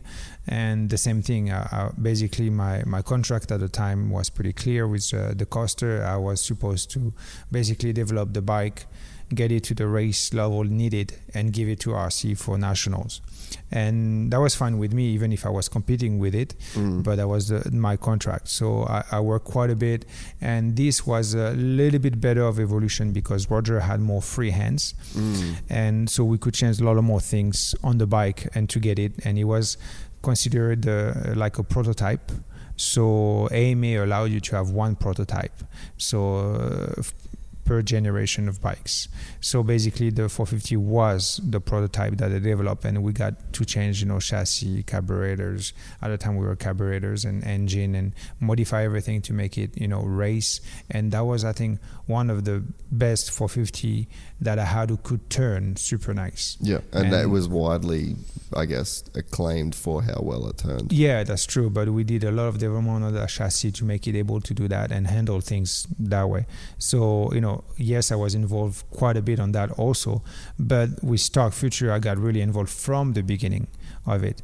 And really what we did is, I got to go through different shape, different chassis, different angle, different tubes, it's behind it, there's quite a bit some work, different material, we got different thickness, different flex. It's just a bunch of stuff that we go through that people will never know and never try. But that's the way that's the way a real development is done. And normally this development is done, in Japan for Japanese, in Austria for KTM. And that's what I did, this one from the scratch. So for me, it was really super interested because I got to see what was good, what was wrong. We selected the materials in its shape and try. And basically, it's the hours you spend trying that you discover. And I was lucky that I have enough experience in that domain, with racing and trying race bikes and getting the new prototypes online. What makes a good test rider? Like, how do you develop to be a good test rider? I think it's time. Yeah. Time is the key part, because when you're younger side, what you want is go fast and race. Yeah. When you get older, basically you are over, not over the racing. You want to be safe. It's like your focus change a little bit. Yeah. You know that when you're younger, it's the eager of winning and trying to find a solution to win and be the best at it, which is normal. But when you get older, you get a little bit wiser, and you know that you have to take the time, and what you're doing is not for you, but for a lot of more people who will have the experience. And you have to be in mind that, okay, maybe this could work for a racer, but it's not appropriate for a customer that is having fun on the weekend. So you have to be able to balance this out. And basically it's the hours that you spend on the bike, or all your basically experience that you had on different brands, to be able to bring a product together at the end of the day and make the decision. Because the decision you make is, at the end of the day, is a big decision, because if you go in the wrong direction, then you lost a lot of time for the company, which is not what you want. And so when you're riding a bike in a testing phase, what are you thinking about, or how are you trying to pay attention to specific things? Do you have a mental process to, let's say with tires, like how do you block out everything else and just focus on the tires? Like, is there a mental process that you go through to I think that, for me, the best way to do it is definitely, I don't want to know. I don't want to, the guys say, okay, we change this, we change that. I say, no, I don't want to know. I know we're going to test today, I know what we're going to test, but I don't want to know what you put it on. I just want to be able to have a free mind. And if I feel it, great. If it's not, then it's not. And you know the difference if it's working or not working. And then at some point, if you have a doubt, it's always good to have like basically a baseline that you come back to. And most of the time, every day, I come back to the baseline, because that's your baseline. You know that this works, this is good. Did I improve that? Maybe through the day I felt like I improved, and I go back to the baseline and I'm like, oh, no, that was not, the right direction. Then we go back at it again. But for me, it's important, like when we try parts, obviously if it's obvious parts like, suspension or tires or things like that, you're going to know that you've got a different set. What you know. Yeah. But that, I don't want to know what they change in it or what is the modification. I want to be able to feel it. And that's what gives me the possibility to know if it's better, or if I don't feel it, or if I do feel it. And that's, then I can know if it's appropriate for what we are looking for, or if it's not appropriate. And that's because if you tell somebody, oh yeah, we changed this, obviously his focus will be on it, and it's not 100% natural. But if you don't know about it, it's like, did you feel it or not? And that's, that's for me, it's more important to develop that way, because you really, what the computer says is not always what the rider feels. And there's a gap in between that. and sometimes it's accurate and sometimes it's not. So I think the rider experience is important also. I think from the computer side, you can get a baseline to know the direction you're going, but you have to ride it and really test it to know if it's the right way. What was the hardest thing to develop with the VARG? Actually, there was nothing really hard to throttle develop. Maybe, no, we went through different algorithm and stuff. It's what surprised me that is from the get-go, the bike was the VARG was already to a really good level, and that was a big surprise for me. I mean, when I started the project, I know the guys were not from basically coming from a factory team or factory, which is probably better. And I'm like, okay, it's a new project. So I'm like, okay, we're going to have to spend some laps. And I mean, things need to be working out and we're going to probably change a lot of things. And nope, actually, a lot of things were really good from the get-go. I mean, we try, from triple clamps to swing arms to chassis. And, we at the end of the day, the changes were not huge changes. Because really from the first bike you saw on the video back in December and the bike we have today, we have a big evolution, but it's not like 100% change of the bike. And I was more expecting somewhere that in the big picture we'll have a big change. And basically, no, we had adjustments to make things better. And I was very impressed. I mean, I was very impressed by the technician of Stock Future because there are people who came from different world, from the bicycle companies, from automotive companies, from the bike, motorcycle companies also. And basically they all got together. They all start riding motocross on the weekend. And that's something that I really... somewhere I felt like, okay, these guys are getting really involved in it because they want to discover what it is, get their feeling, and then after it can translate also into the development of the bike. And that's something as a company that Stock was able to do really good, that even people who never rode before start riding and kind of get the knowledge of what the sport is about. And that was something that is really nice to see. Yeah, well, I mean, I'm a huge fan of the company. I think that this launch has been a pretty solid statement, I guess you'd say, of how serious that they're taking the bike. I mean, people are going to see, obviously there'll be videos out when this is out. But I mean, there's 50 media that are riding the bike over 2 weeks. We had I had an engineer and a mechanic. Originally, the guys had the foot brake on, even though I'd asked for the handbrake, and then they'd come up and they're like, oh, we didn't know, like, do you want us to chuck it on? I was like, yeah, 100%, I'm doing it with that. And then bang, the boys did it. Sag changes, suspension changes. I mean, everyone was like so committed, and the team, and I was one of 5 guys that was there on the day. So yeah, I mean, that's the way the company is. The goal is to be very prime, like high level, and that's the way. We don't want 50% to come in, because when you have 50% coming in, you cannot take care of the proper job. You cannot do. Basically, we want to give a really good experience, and we want you to discover the bike, because we are aware it's a different world to start. And you don't have the knowledge of riding the bike, and we need to be able to give you the knowledge that you need to be able to have fun and basically enjoy it. Get the most out of it. And exactly, and that's the way the company has been since the beginning. It's like I told you, little things that they want to improve will make a big difference at the end of the day. And I think the video was a big statement, and we want this global launch to be also a big statement, because that's the image of the company that we have, and we want to keep building on that direction. It's a really fine product, and I think people will discover it, and we realize that these people are serious. I know at the beginning, the people look at the bikes and like, oh, that's a 3D, design and everything. But actually, no, it was the real bike. Yeah, no, it's.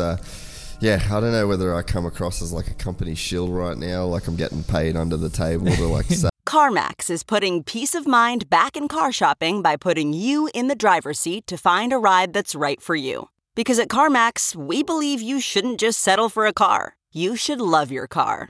That's why every car we sell is CarMax certified quality, so you can be sure with upfront pricing that's the same for every customer. So don't settle. Find love at first drive and start shopping now at CarMax.com. CarMax, the way car buying should be. Whoa, sweet man cave. Thanks. Serious upgrade. How'd you pay for all this? I got a home equity line of credit from Figure. I was approved in 5 minutes and had funding in 5 days. Wow, that fast and easy? Yep, the application is 100% online, plus no out-of-pocket costs. Just fast access to the cash you need. How do I get started? Go to Figure.com and get that serious upgrade.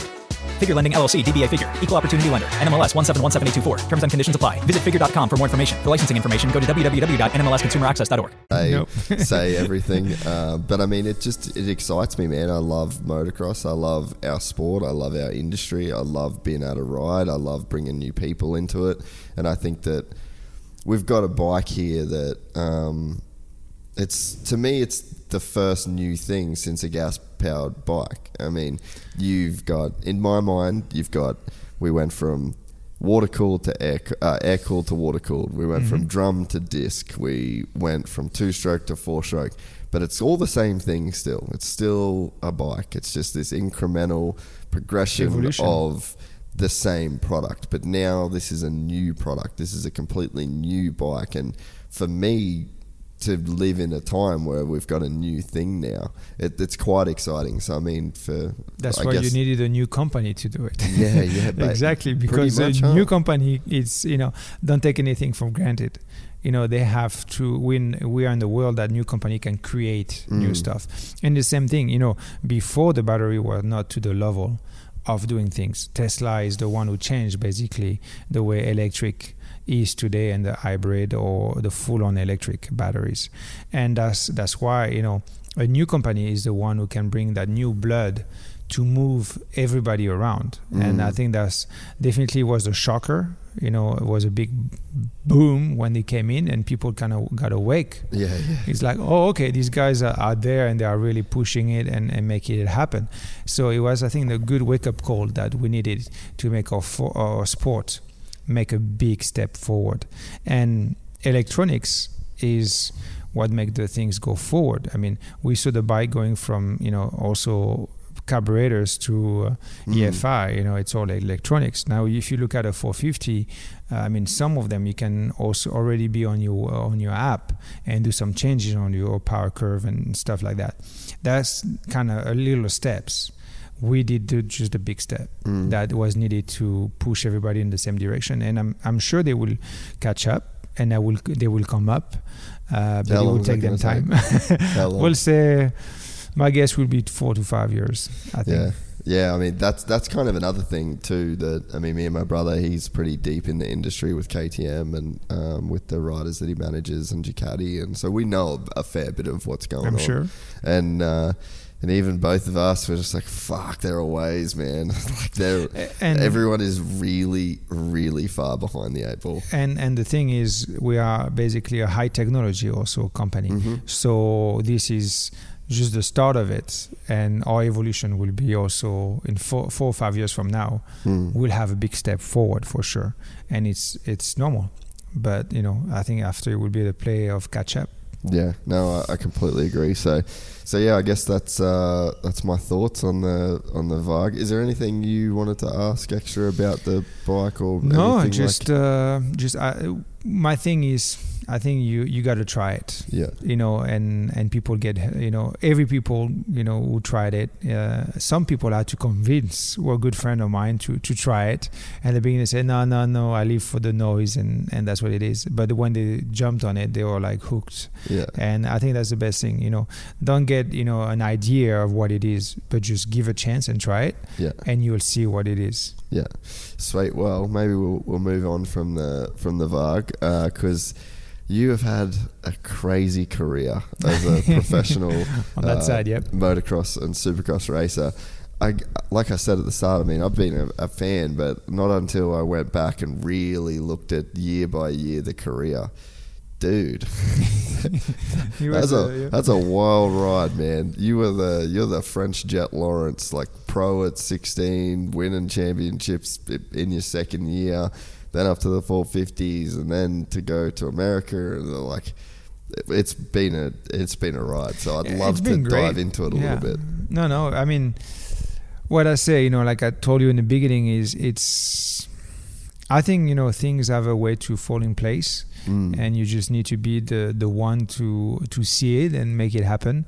Like I was not, like specially guided into that direction of being a professional motocross racer at the time. And that just fall into my lap, and I loved it and I enjoyed it a lot. And that's what created the passion. At the beginning, I just rode the bike because I just had the opportunity to it, and I just fell in love with it, and that was something that guided me through all my racing career. And I think the US part of my racing career is because Racer did it before. You had GMB, Jean-Michel Berle, who was a French guy who rode basically in the US and opened the doors of all the French guys that you have today, and not probably only the French guys, but all other countries to go to the US. So there's different stage into a racing career, especially when you're not, as an European, I didn't stay in Europe. So that's, I had different stage into it. And at the beginning, you would have told me when I was 15, oh, you're going to race in the US. I would have said, I don't know. I don't know what's going to bring me there. And that was a decision, leaving I left, I was 19 from home. And I think you have to make decisions in your life. And, sometimes they're the good ones, sometimes they're the bad ones. But you have to be able to stand up to your decision and make it happen, for sure.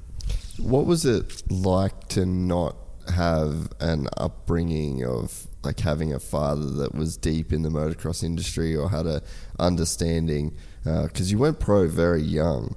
So, I mean, you obviously were just outstanding to the point where people had to pay attention to what you were doing as a racer. It was, my dad didn't know nothing about it. And as I was racing into the 65 and, up to the 85, or it was 80 at the time, but now it's 85s. He will give me tips from looking at other people, but they were the wrong tips. So I suffered through that a little bit, but built experience. And I think I was very lucky in my generation. My generation was the same one as David Villemin and Stéphane Roncada. And we were all pretty lucky because the French Federation got involved with Jackie Vimont. That was the first French world champion, actually. He retired from racing and got involved with the federation. Says, hey, we need to help the youth of a sport, and we should be creating not a school, but like a help through helping the young guys to go through the rank and race the world championship. So basically he created that, and the French Federation was the first federation who basically put a school together, and basically the kids, Jackie got to pick 10 kids, and for every school holidays we had 1 week of training. And that was the start of basically be able to select the best French rider that they had as a youth and bring them up to the World Championship. So that's basically how, from me being, no knowledge of the sport, or my dad or mom being no knowledge of the sport, to gain the person who had experience and help me build up to a World Championship very young. And that's, I think, a lot of things that Federation realized and did afterward. Today the French Federation is doing it still. The Spanish Federation got involved into it, and even to the point that they create a race team for youth to be able to enter the European Championship. So after Prado, things like that is things that move the sport faster young kids to be able to do it. And so for me, basically I was lucky at that time, and I was still in school. I was up to, I passed my baccalaureate, which is, I think, up when you're 18. So I stayed in school up to that age. I didn't give up school when I was basically 15. So you're a world champion and in school? Yes, I was. My first world championship, I was still in school, actually. I got lucky that I was with the French Federation, and they got me to the French Olympical School. So basically, I had school from Monday to Friday, and I had 2 afternoons to be able to train. And I was in Paris, and they had a full campus only for athletes. So I had all the gym, all the trainers on site, and I was free 2 afternoons to be able to train on a motorcycle. So I was basically, my life was Monday morning, I was allowed to come late to school, so that was like at 10 o'clock to be able to catch the flight from the race. And then, basically I was a full-on school student with guys who were doing judo, guys who were doing cycling, gymnasts, all these guys. And they were preparing for Olympics. I was preparing basically for the World Championship. So I was able to do my study, which is more math and science, and pass my diploma while doing the racing. So that was, for me, that was very important to my parents. So, they guided me through that, and I did it. And that was like, I was world champion, and I passed my baccalaureate, which is, the gates to open to go to university. So that was, for me, if everything was normal, because everything had a timing, I didn't have time for anything else. And I was really focused on racing also. So both put together helped me through, stay on the line and be very dedicated. And that's what I kept through my career, and being able to race against Stefan Everts or RC was, these guys, Ricky and Stefan, are very dedicated racers. I mean, you're not world champion for no reason, or US champion for no reason. So these guys have been very strong, and to be to that level, it's the same thing. It's about dedication and being able to, sometimes to go further than what you think you're capable of, and be able to bring it to, to the highest level. Did you, at the time, have the perspective that it was a good thing to stay in school? Or was there a piece of you that wanted to just do the motocross full time? No, it was not an option. Could you have been better if you dedicated full time? Or no, everything was rolling good for me, and basically I was taught it was not an option. So the option was not there. Yeah. So if you want to be able to race, you got to be good in school also. And that was kind of the carrots that my parents kept through my youth. So I was dedicated in working in school, and that was the reward, to be able to race also at the same time. And I always had, through the ranks, I always had good results. I was lucky enough that I didn't get too many injuries also stopped me through the youth. I just got coupled, but they were not big injuries. And, knowing that's also a dangerous sport, you never know what tomorrow is made of. You can stop tomorrow, and what you do after that. And that's something that my parents really pushed hard. And, the funny thing is, I think when I was 14 is when I moved to the Olympical School. And I was talking with my teachers, and they all knew where I was going, but my parents didn't. And when it came the time, he says, hey, well, you didn't file the form to be able to go to the next level, to the next school level. And the teacher says, no, we know Sebastian is going to that school. There's no problem. And my parents didn't know about it. So that was like, I was very dedicated, and I was very set in mind. That's what I wanted to do, and have the opportunity to do it. And that was the only direction I could go if I wanted to do both at the same time. Did you find working hard at motocross easy in terms of the training? Like, were you a guy that loved just the riding, or you also like to do the off the bike training as well? Or I guess, did that stuff come easy to you, or did you just know that you had to do it? I knew I had to do it. And I mean, I love the riding part, and I know I couldn't get to the riding part that I wanted to if I didn't have the physical condition on the side. So I'm a very bad runner, and I'm kind of heavy, but on my feet. But for me, it was not a question. I had, at lunchtime, I had, 40 minutes to be able to go run. So if I would go on the cycle, it would take me way more hours, so I couldn't do it. So I went into the running, even if I didn't like it. But I know I did it for a purpose. And when you have in mind the purpose, why you're doing it, it's not an option. Basically, it's like, why would I give myself the option? Because I know that's the right thing to do. And that's so much easier, so much harder than you're making it sound, though. Well, the people who are around me, were high-level athletes, and basically it's a symbiosis. Everybody has the same set of mind. Yeah. It's not a question of liking it. It's a question that you need to do it because you want to have something on the back end, which is do your sport to the high level. And I was lucky that the generation that I was with were people who did the Olympicals and got gold medals. Are still friends from tennis to judo. And, these guys were in the same set of mind. We have to do it because at the end, that's what we want. And if that's the proper way to do it to get there, we are doing it. It's not a question that, do I feel lazy today? Yes, I feel lazy today, but, you're going to be the one of the guy who's going to stay. No, all the other guys are going. So you're going to go. And that's, basically that was a good sport spirit. And I think where you are is a good sport spirit. I mean, today you see Aldon Baker doing great success with the way he brings riders to the high level. And it's the same thing. It's a symbiosis. When you have the right symbiosis and the right person around you, it's easier to do it. And everybody has a common goal. And at the end of the day, the common goal is to win races. Yeah.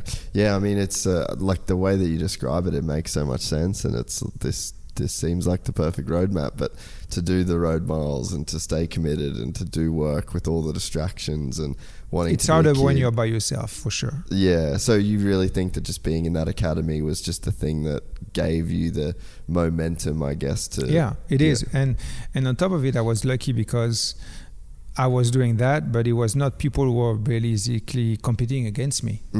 They were competing in other sports.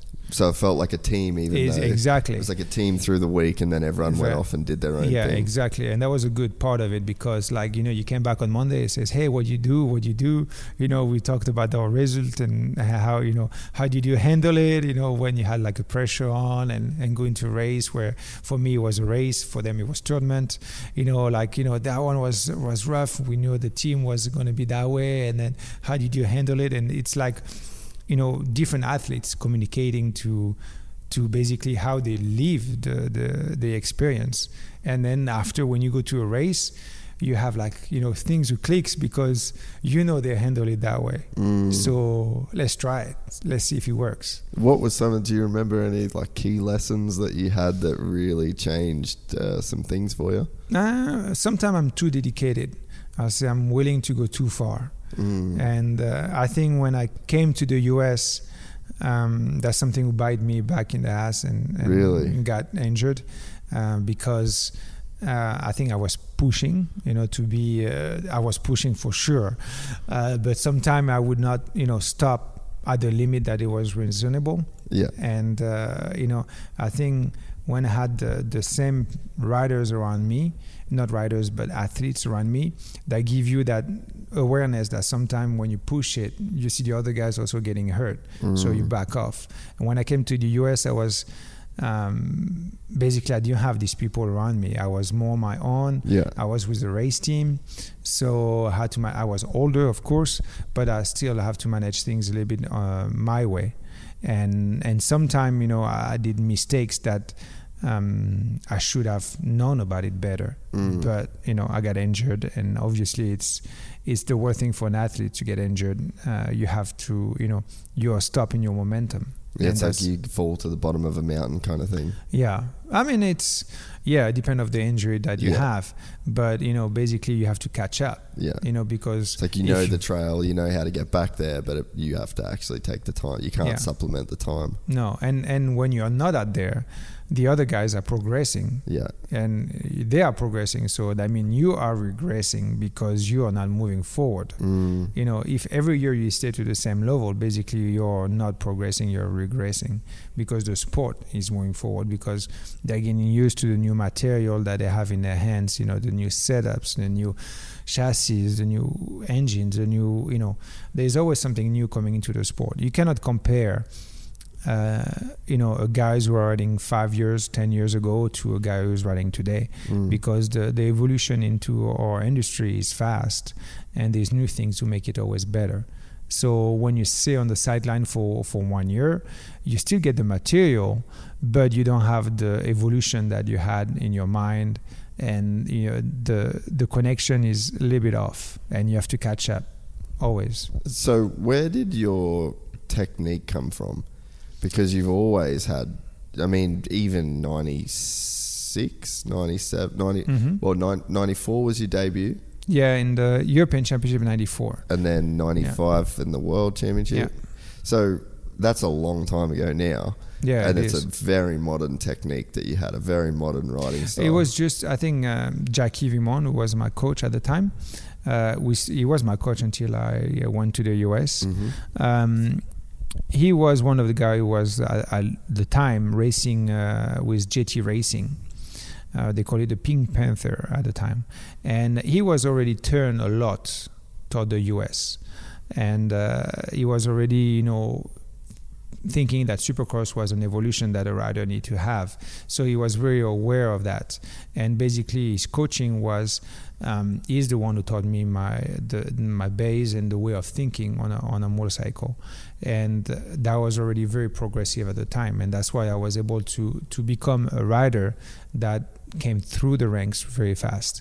And Jackie still trained today. He's still behind riders who got championships, and he's doing a good, he still is a very proactive guy, and he's not, sitting on his knowledge, but he's always piling new knowledge. He worked last year with Romain Febvre, who almost got the championship. He's working with Seward this year. Okay. And he's very dedicated to the sport, and he knows what's what an athletes need to go to the level.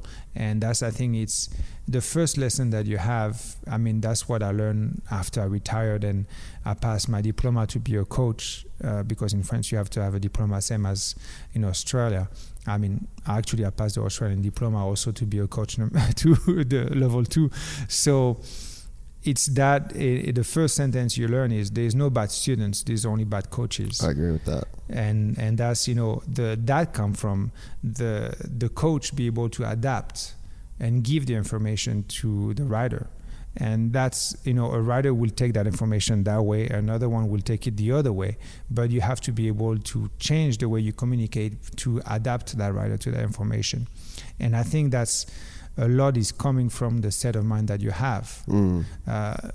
There's not a set rules to be world champion, because every rider is different. I mean, you cannot train Jed Lawrence the same thing as Erlins or as a Tomac. They have different road maps, and basically you have to adapt to that road maps that is best for the rider. And that's something that I think Jackie was able to do with me, and we got a very successful world championship together. And after, when I came to the US, I was able to basically at the end I connected with Ricky Johnson, who helped me tremendously for Supercross. And before I retired, the last 4 years that I was there with him training got me a very good push on Supercross, and I made great progress with it. And that's because basically the surrounding of people you get to your side that is effective. But for that person needs to be somebody that is capable of adapting to the rider. It's not the opposite way. It's not the rider who has to adapt to the coach. It's the coach who has to be able to give the information that the riders need. And sometimes maybe will be you did great, or sometimes will be no, you did ass and you move the butt and get it going. But that is a relation that you build with the right person. And so did the results come kind of easy to you? You made it look pretty easy in those actually, my career years. was very very straightforward. I mean, straight from a young age, I was always top 3. I think it's rarely for me where I didn't finish on the podium of a championship, except maybe for an injury. But straight from, I started racing, my first race, I think I was 4.5. I got 4.5. I got on the motorcycle. I raced when I was 6. Okay. And I did good the first race. And then actually the first race I had was a mob cross. And the guys see that little kid coming in, and they are like, you have I think I had a PW40 or something like that, or Honda. And they say, oh yeah, you can race with us. I was with jeans and rubber boots, and you can handle it. I got the helmet from my grandma who had like a Solex. We'll take him in. I beat all of them. They say, no, you cannot come next weekend. Really? So they say, you need to go to motocross, and they send my parents to the right place to do motocross and get license and do all that stuff. So guys just had no idea? Zero, for sure. It was like, it was just, the neighbor came one day because he heard me riding at the farm. And he says, next week they have a race there. You should, your kid is riding. You should send him to do the race. Oh, yeah, we'll go. And that's how we started. That's crazy. Simply. And then from there, I was lucky. And then I did some races in the south of France where they did kid race. And I got up in front, top 3, top 2 all the time. And then basically my parents grew the passion also for the sports, and we did that as a family, and we were able to go to different championship, the French championship, and evolve and learn as we went. And basically I was super lucky that through my racing career I got all the steps that needed to be there. If I didn't win, I was top 2, top 3 all the time. In my first year in European, I battled for the championship where nobody knew where I was coming from. And first year in the World Championship, I finished 3rd. First World Championship, I think at the time you need to be 16. So I turned 16 like 3 or 4 days before the final, go to the final. And that was funny because the week before I was talking with the French guys who were already doing the World Championship, and they said, don't worry if you don't qualify, it's normal, it's your first experience, and that's, don't take it personally. For us it took years to get there and everything. And I'm like, yeah, sure, no problem. I went there and I did 4th lap times. First moto I finished, actually the first moto of the World Championship, I had the world champion who was on my right, it was Kiko Chiodi, and the second was Puzar. I beat them on lap time, so I go on a gate before them, and then one came to my right, one came to my left, and I'm like, shit, what I'm doing now? And I saw the gate drop, but I didn't go. Really? So I'm like, the first time the gate dropped, I'm like, I messed up. So I started way back, and I catch up to 8th position, so which was really good. And on the second moto, now I was ready, and I started like 6, 7, and I finished 4th. And at some point I was 3rd, but the old guy had more experience than me, and he let me go by, and on the last lap he was able to pass me back, Dave Strabos. And it was like, for me, it came naturally to be, I didn't ever ask myself the question. My place was there. It was not a question if I was going to finish 15 for me, I entered the race. No question asked. I know I belong on the front, not on the back. So then I guess that first season that you're in the World Championship. So where did you end up in that first season? Third in the first season. I think it is the funny story of my first season in the World Championship was then I did the first GP, and I got selected by Kawasaki Europe, Jan de Groot at the time. And he saw me race. He says, "Oh, I need that kid," but he wanted me to race 250 at the time already, and I was just turned 16. He says, "No, I want you next year to race 250." So he invited me with Jackie to race to try the 250 factory bike that actually Stefan Everts was racing and was world champion on. And it was like, and I did good. For me, I was 16, careless, and I rode that was probably one of my first time riding a 250 full factory, and I did good. He says, "No, I want you next year to race 250," and Jackie is no, it's not possible. He never rode a 250. Because you were a pretty big kid, yeah? Yeah, I was always pretty built, like strong build. And he says, "No, you need to, he will ride 250 for you, but you need to let him at least 2 years in a 125 so he can do his lessons, and then you can sign him for 2 years in the 250. He says, "Okay, no development on 125 Kawasaki. He says, I'll do a 125 for him, but with that agreement that if you get a world championship, he's automatically signed up for 2 more years with me in the 250 championship. So I went the first year, and I did the 125, and at the time the team was sponsored by Renthal. And we had the thin bars, not the twin walls or not the fat bars. Yeah, okay. I bented that season 50 bars. Really? 55. Just from riding? Just from riding, crashing, and doing all that stuff. My team manager, so it was Jan de Groot, basically was keeping the bars and sending them back to Renthal, saying, I'm not selling the bars, it's just the kid is going through it. So that was like massive. But you see, here's a couple footage of me riding with the Oxbow gear at the time. Yeah. Like that, Ninja Turtle kind of gear was like very flashy. Yeah. And crashing, and not, I was pretty flexible, and I didn't get injured, but I went through 50 sets of bar that season. I finished third in the World Championship, but that was like a pretty massive, quite a bit some get off. But I learned from it and got the World Championship the following year. So it was from crashing that you were bending? Crashing. Purely crashing. Why were you crashing so much?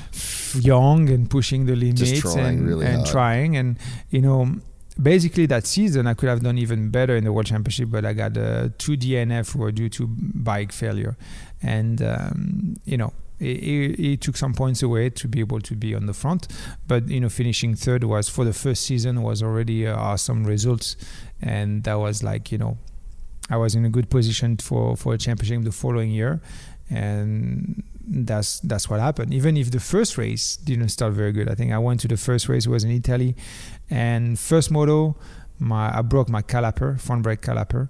So it was a Italian track with a big uphill and downhill, so no front brake. And I think I finished 6th or something like that. And on the second moto, I was not going to do, I think I was going to do 3rd or something like that. Not great, because I was pretending to be world champion that season, but not to that level. And then my bike blew up because my mechanic forgot to tie up the water pump, how you call that, the header, hose. The hose. Didn't clamp it properly, yeah. and then the water came off and I blew up the engine. So that was like first race of the season. That was a bad race, and then after that I had 11 more races, and I actually won the other 11 races that season. That's so crazy. Yeah. Are you kind of glad though that you didn't win that first championship, because it would have forced you to go up? Or would you have been okay with just going up straight away? Like, do you think that you needed the experience? Or for sure I needed the experience, and that's, I think that was, the steps to do it. There's steps, you cannot burn some steps, there's things that you do.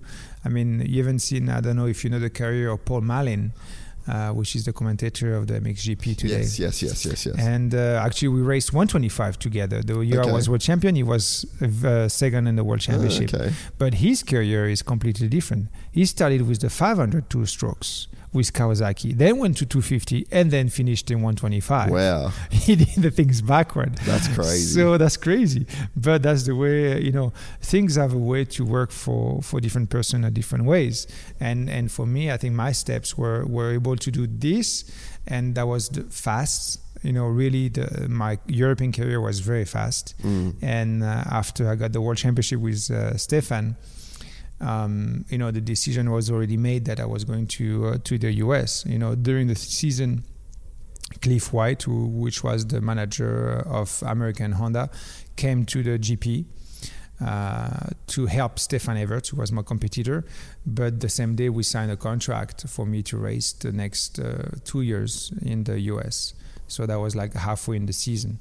So that was, for me, it was like, I signed with factory Honda, American Honda, in the middle of my season in Europe, not knowing if I was going to get a world championship or not. And I knew already that was my last season in Europe for the next, steps.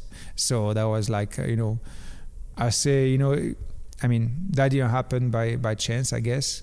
And but that was the way things. I wanted to go to the US, and that was the good opportunity for me to go. When did the US thing enter your mind?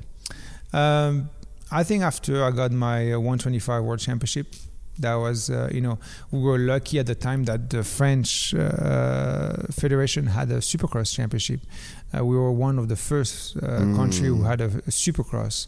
I think we had like 6 or 7 races indoors and outdoors.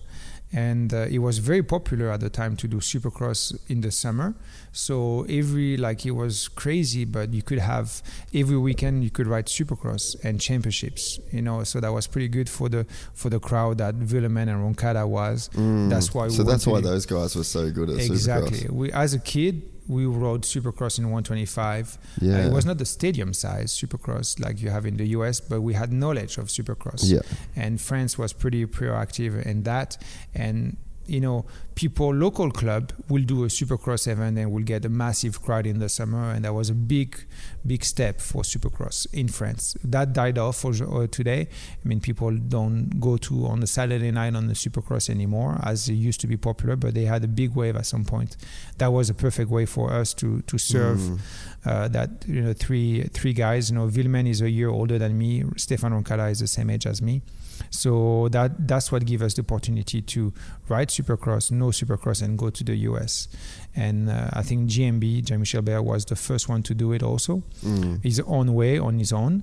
But that created also the path for us to come through, and I think more riders from different countries. Chad was the same thing. Yeah. Chad raced basically the team that Kawasaki team with Jan de Groot in Europe, and then moved to the US after that also, because that was his way of things. But he made a big step to go to Europe, and then from Europe to the US, because he was detected by the US guys. So there's I guess like with your career, you're racing against some gnarly dudes. I mean, you win you're third the first year, then you win the championship in the 125s, and then bang, you're up against Stefan Everts. Did you win the first year debut? No, I was battling with him. I was young and fast, and I crashed, and I actually broke my neck. I broke C5 in your first 250. Yeah, first year in 250. I was battling with Stefan, and in Venezuela, I went over the bars and broke my neck. And wow. Yeah, that was like. Was that your first main big injury? Yeah, first. I think it is my biggest injury anyway. At the end of the day, when you get close to that, I mean, I was lucky; it was a stable and no consequences or anything. But I crashed. I was leading the race on my own, and I was just young and stupid, and kept pushing, and no was not the answer. And I went over the bars and hit the next jump who was behind. And but I was already battling with Stefan that year, and I think coming from the 125, I was faster than these guys because I was the youths. But that not bite me also. Yeah, exactly, bite me in the butt for sure. And the second year, it's funny because the second year I came to the World Championship with Stefan. The year before, I was like every time practice, I was like 2 seconds faster than anybody on the track. The second year I came around, these guys were faster than me actually. I was like, for me to get a first lap time, he was like, I could try and I wouldn't get it. But that's the year I got the World Championship because, I mean, these guys over the winter stepped it up big time. Really? So you think that you influenced them wanting to get more speed? Yeah, and it was weird because it's the same thing that happened to me when I went with the French riders to the World Championship. They were basically just barely breaking into the points, and that was what it was. I came in, I was already a top 5 rider right away, and basically when I came in, I pushed the other guys straight to the top. And the following year, they were all, I think when I won the World Championship, 5 in the top 5 was 4 French guys. You had I won the championship, Marlin was second, and then third was Fred Vial. Tom Vial's father, and then after it was Maschio, and then the following year I think it was Maschio got the World Championship, but I just brought the generation with it. And I think it's the same thing when you see today a guy who come from the 250F and goes to the main class. The first year he kind of push everybody to, it's kind of a wake-up call for everybody. Oh, that dude is fast now. And if it's a guy, most of the time there's some guys who are capable of stay there and don't get injured the first year. You had a Geiger who was able to do that team, But most of the time they kind of get into an injury, but they push the sport to go higher. And then the second year around, everybody's back up to that level now. Yeah. And you see it a lot, happening when younger guys come into play. Where do you think that extra speed come from for you? Like, why were you just able to go that fast? I think for me it was going fast was not the question. My thing was I wanted to win badly, and going fast was a way to get there. Same as training. If you wanna win, you need to be fast. If you wanna be on top of the podium, you need to train. It's steps that are below that need to happen. And basically, if you have a set mind that it's what's going on, but that's what you go through. And I got lucky that all through my career, I was always in the right position at the right place. And I never enter a race with the question, do I belong there? Where am I going to finish? That never crossed my mind ever in my life. For me, I knew my place was in the front. It's pretty cool. But that's why I was pretty lucky to my career. It's like, I never really, people have that pressure sometimes. They feel the doubt, the self-doubt the doubt inside. and everything. And I think at the end of the day, I took things a different way. I mean, if something happened and you're not there, there's a reason why, and you need to find that reason why and change it for the next time. If you can change it, if it's not the next time, it has to be the next time after that, because you don't have time to waste. A career is very short. I mean, we are a good example that Carmichael, we were teammate. When I was Kawasaki, he was Kawasaki. Yeah. Then I went to Honda, he went to Honda. Then I went to Suzuki, he was Suzuki. He didn't follow me at KTM. That's the only thing. But he hey, dude, basically racers are like tear off. When it's dirty, you just pull it off and there's a brand new one waiting to come up. Yeah. And he was very right about it, and that's the way we are. I mean, we are racer. It's like, we are good until you're not. We are good. Exactly. That's it. There's no question, and they will change for the next one when it's needed. So take the best of the time you have. Don't ask yourself the question. If you're meant to be on front, do everything you can to be on front. Yeah. So was there any level of intimidation that you felt by a guy like Stefan Everts? You just kind of got in there and like... No, actually, because there's not many people that beat him for a world championship. No, and you beat him in his prime too. Yeah, true. But it's I never asked myself the question. That's didn't matter for me. It was not even. It was never a question. I mean, I know I belong there, and that was it. During the year, actually, I was doing the 125 and got World Championship. At the time, you could have a wild card, it's called. So I was able to rank the French championship on the 250 class, even if it was not my class. And I think I finished on the podium that day. And I think the first moto, I had a bad start. I finished fifth, and the second, I won the moto or something like that. So, I mean, for me, I went there, and it's just a question about racing. I love racing. That's what... I think for me, motorcycle was the way to be a racer, of getting that feel of winning. And if you gave me a clubs or a racket, in my hands to play tennis, it would have been the same thing. Is that... You're just a competitor. Yeah. I think I was always like that. It was not even a question that if I did something and basically I had to push to get it, I would do it.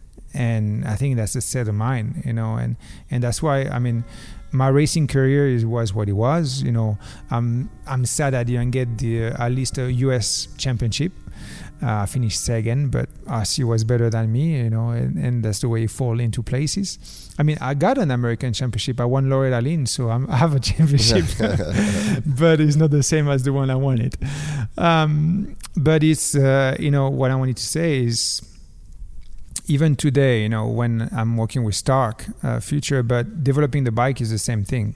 For me, it's a question of finding that edge will make you the best. And basically today what we are doing is the same thing as a company. We are trying to basically find that new bike that is, the thing that make you win. And basically the motivation is to have an electric bike beat a gas bike. And that's basically the end goal of it. So somewhere I'm not a racer no more, but the set of mind is still the same. It's like you basically, my life has been the same. It's just, being able to get that. Basically, it's an adrenaline that, you're built into. I mean, that's what I got when I was, I jumped on the bike for the first time and I was 6. I mean, I had to choose between doing a judo or motocross, and I went to motocross. And that was, that feeling that I think when you do a sport like motocross, you're taking your own chance and you're responsible for your own things. And that's something that I really loved, because if you do the right things, you get the rewards from it. If you do the wrong thing, you get the failure from it also. From that, yeah. But the wrong one. Yeah. So that's why I think this sport motivated me all the way. And it's basically became a set of mine. It's just, for me, that's the way things are built. And I look at it, I'm lucky that I can still look at it in everything that I do the same way. Do you remember where that mentality came from? I don't know. For me, I don't know if I was built with it, if it's the way I was raised. It was never a question. When I was younger, I made the decision to go to, 7-8 hours away from my own town where we had 3,000 people to Paris, which is the main city, to go to school there. It was just, for me, it felt natural because it's just maybe it's a sacrifice, but I don't look at it as a sacrifice. I look at it as a pathway. Just necessary. Yeah, exactly. And I mean, when you go to the first corner and you get 40 guys who are coming to be the first in the first corner, it's the same thing. It's a dedication. I mean, if you think you're going to be first in that corner, you're going to be first in that corner. If the mindset that you're doubting about it, then you're going to be one of the guys who are in the middle of the pack or on the back. And that's all that confidence comes from many parts. You have a mental, I think, is like maybe 70% of it, but the 70% of it come from how you develop your bike that you're riding, how much you trust it, how much you trust in the team, how much, everything got together and got you into that position. Yeah, no, I completely agree. I think that there's a difference between thinking and knowing. Yeah, for sure. And the whole shot is a perfect example. And I remember when I was in the US working with the JDR team, we'd have Ryan Marmont was a really good starter. And he just knew he was a good starter. He didn't think he was a good starter. And there was a period, you look at a guy like Alessi, like he didn't think he would get the whole shot. He knew he would get the whole shot. Exactly. And I think that really carries over into life in general. If you know something, then it just almost seems like it comes so effortlessly. But you don't ask the question. Yeah. You know. Yeah. And I was lucky in my career. It was always like that. I knew I belonged in the front. It was not a question of if, maybe, no. I knew. And I think all champions are built that way. They know that's their place. It's not a question. It's just a fact. Yeah. So it's cool that you kind of had that, carried that confidence through your whole life. So the battles with Everts and to win that championship, did you realize the significance of winning that motocross championship against Stefan Everts? I mean, he's the best to ever do it in Europe. It's when I was 16 and I got to my 125 World Championship, I was teammate with Frédéric Bollé, which is a multi-time world champion now. But at the time he was not. He was older than me. And I was, young and I was going through things. And I got my 125 world championship. And he's like, do you realize that you're one of the guys who have a world championship? I mean, there's hundreds of guys who won a world championship. And he looked at me like, you don't even look excited. And I'm like, and my first answer was like, well, I'm super happy, but it's not even, for me, it was not even a question. I won 11 races. I didn't even ask myself any question. It was just, for me, I was going to win the next one and win one. And then that's the way it was going. So I'm like, man, if I was world champion, I'd be crazy. But for me, it was just a step. Mm-hmm. It was not even like, it became something where it was not normal, but it was just a step to the next level. Mm-hmm. And that's funny because then I went to Greece and I got my world championship. I'll talk about it after. And I was world champion. I wore the number 1 plate the following year, but only for one race. The last final was in the US at Butsquick. And Fred Bollé was world champion that year. So I gave him the number 1 plate. I basically took it off of my bike, asked Honda, because the number 1 plate were something that they don't give away, and asked the authorization to the team manager to get it. So I took my number 1 plate with number 1, and I gave it to Fred. Fred Bollé at the time, and I say, hey, so what do you feel now? Yeah. And that was a pretty cool feel, because he was a good friend of mine. We were teammates for a long time. And he was like, he got another world championship after that one. But that the exchange of two athletes, knowing for each other for a long time and be able to give it to him was cool. But I came back to the final where I beat Stefan. And it came down to the wire, to the last moto. That's the way it was. Who was world champion on the last moto? Would be whoever finished first will get it. So that was the way it was. Which is crazy. That doesn't happen much. No, it doesn't happen. And last year it happens with Fevre, I think. No, it happened in Allianz. But for me, we had 2 motos, and the first moto, Stefan was 9 points ahead. And somebody had to step between each other for me to have the possibilities of being world champion. And Pete Bauer did, and so that was like, I knew Pete for a long time, and, he was the only one who was, I'm going to race the race like it's my race. And, if your guys are in front, you're in front. If I'm faster than you, I'm going to beat you. And that's the end of it. And it was great because he just kept his position and race like it was normal. So I was able to finish first, and Stefan finished third. So that made us, we had an hour basically between the 2 motos. And in that hour, for me, it's like I came out and getting ready for the next race. And I knew when I left my truck that I was going to be the world champion. I had no doubt in my mind that I was going to be not world champion. Everything was like, for me, it was like, it was not possible any other way. And I had no doubt. I came to the gate, and you had the paddock where you sit. And I went to Stefan, and before the start, I went to him and I shake his hand and I said, good luck, man. And I walked away. And things that I never did, ever. But I knew that I was like, for me, it was not even a question. And I knew what I was going to do, and the race planned exactly the way I thought it was going to be. I knew I was going to let him get the start and start behind him and wait for 20 minutes because he had a little bit of deep at 20 minutes, and just put the hammer down and get it. And that's the way it went. And for me, it was like, at the time, I told my wife, I'm like, when I come back, I'll be world champion. And that's the way it went. That's insane, dude. And especially to game plan to give somebody the lead. I don't think there'd be many people. I don't know that is a part of many people's game plan these days. He just had, I had a tough season with him. And basically I think things changed the week before we had a race in, where was it? In Switzerland, actually.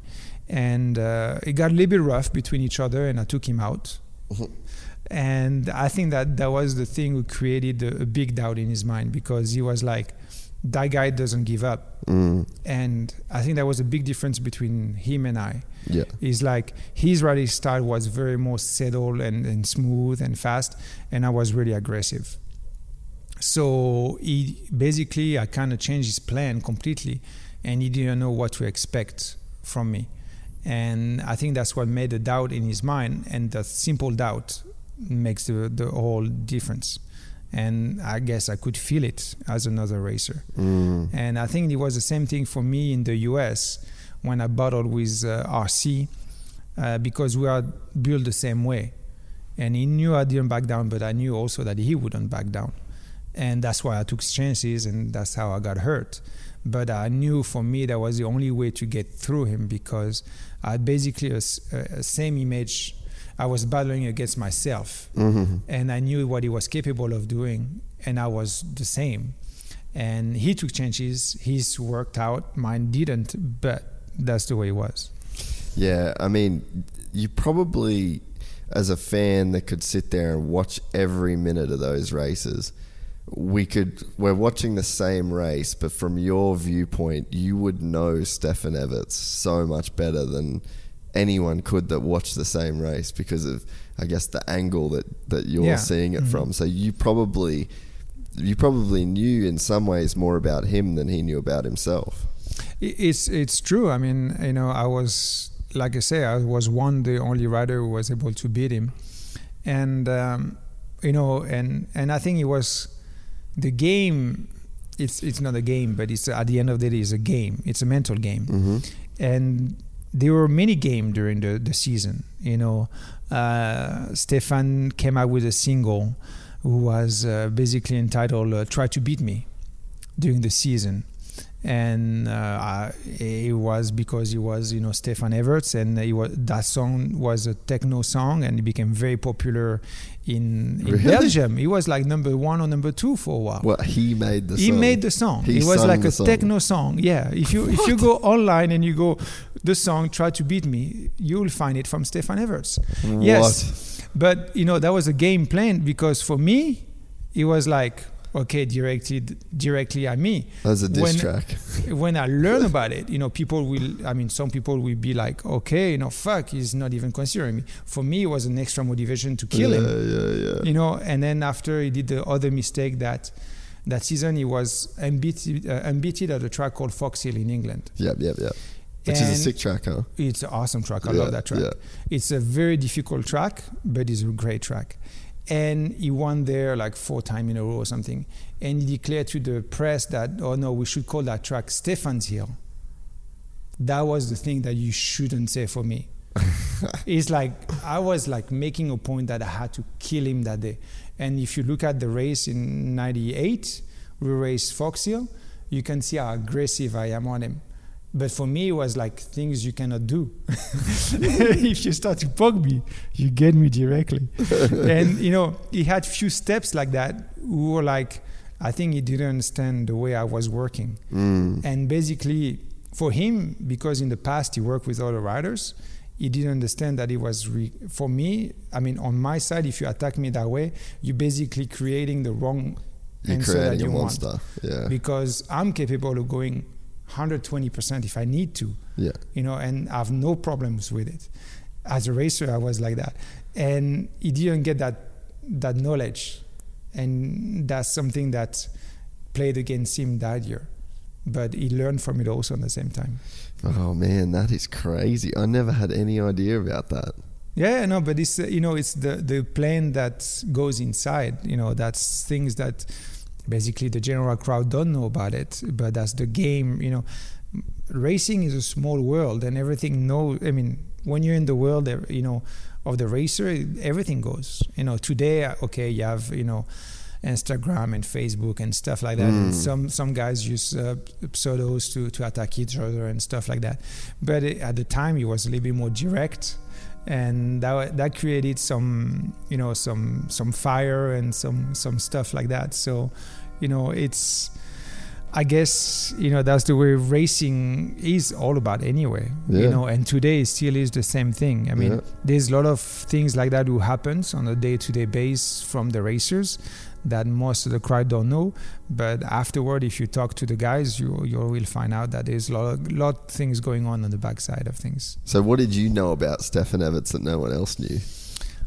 Well, I knew he had a weak point at 20 minutes. That's for sure. But And would people around you tell you that he was unbeatable and he was the man? No, not the people not like around me. you, but was that the vibe? Was that you can't beat Stefan Edwards? I didn't care. And you just was just like, fuck that, I can beat this dude. Yeah, for me, it was not even a question if I could beat him or not beat him. I knew I could beat him. I mean, he spanked me in Mole, which was a sand track close to his town where he was born or was living. And that track was a beach sand, yellow, but with uphill and downhills, which in the sand is something crazy a little bit. And I came to the first practice, and Stefan was just a second in front of me. We were like 4 seconds faster than the other guys, but he was just a second faster than me. I'm like, oh, okay, you know, I know he's a good sand rider, but I mean, 1 second I can get him. And then second practice come around, and he's 4 seconds faster than me, and I'm 4 seconds again faster than the other guys. Whoa, that's gnarly. And I'm like, fuck, what happened? You know, I'm like, I pushed. I mean, I'm on my game. I'm running well. And then I'm like, damn, you know, today I'm going to have to settle for second. But I'm like, I was okay with that. I knew that was not going to be an easy one, but I can settle for that. Let's go for the first start. I'm like, I'm still going to try, because if it's that fast, I need to get on his tail and see what is the difference. How does he do it? He get the whole shot. I start third or something. By the time I get to second, he was first lap. He was already 12 seconds ahead. Wow. First lap. So I didn't see him. I'm like, okay, you know, okay, you got it. Granted, you beat me. Let's do the second moto. You know, I got to make sure I get right on his tail and get it. Got the second. He start first. I got second. And I could barely hold him, you know, like, but he start first lap, he had 3 seconds on me, and I'm like, I don't know what to do. Anyone, no problem. And I have to admit, I mean, he was unbelievable, surfing and so fast. A couple years ago, I was talking with him in England, and I'm like, we were talking about sand or something, and he's like, hey, do you remember, Mole, when I beat you so bad? It was like, definitely, he was rubbing it in. Yeah. And I'm like, yeah, you know, I'm like, yeah, definitely you were the best that day. I mean, no question, you know. And he said, well, you know, that's when I got the first Pirelli new tire, which was like with the scoop. Oh. It was a legal scoop with the height and everything. Yeah. And he said that was the difference from the first practice to the second practice. Wow. And I'm like... So in your head, he just yeah, absolutely. For me, it was unbelievable in the sand, and I knew that, you know, sand like Valkenswaard, which is hard sand, I could, you know, I actually won Valkenswaard in front of him, but that deep sand, he was just miles away. He was just on a different block. It wasn't, yeah. And actually, you know, there was a technical reason why. Yeah. But at the time, I didn't know, and it's all, you know, games like that comes in. Yeah, that's crazy. Did you? So in a normal sand, when you're on an equal sort of stuff, you actually don't think that he was that much faster than you in the sand? On deep sand, I'm pretty sure he was still faster than me, but not to that extreme. What does he do different, do you think? It's just a feeling that he has with it? I mean, I would say, you know, he grew up in the sand. He used less effort to ride in the sand. If you look at a guy like Erlins today, he's natural on the sand. And I think to a pro racer will know how to ride in the sand, even if he's not from the sand. Yeah. Today, I mean, you look at Tim Geiger, he's not a sand rider, but he won many times Lommel, and he's been able to be there. So I think to a certain level, you're capable of adapting and to be up there on the front. Maybe not as much as a specialist like sand guys.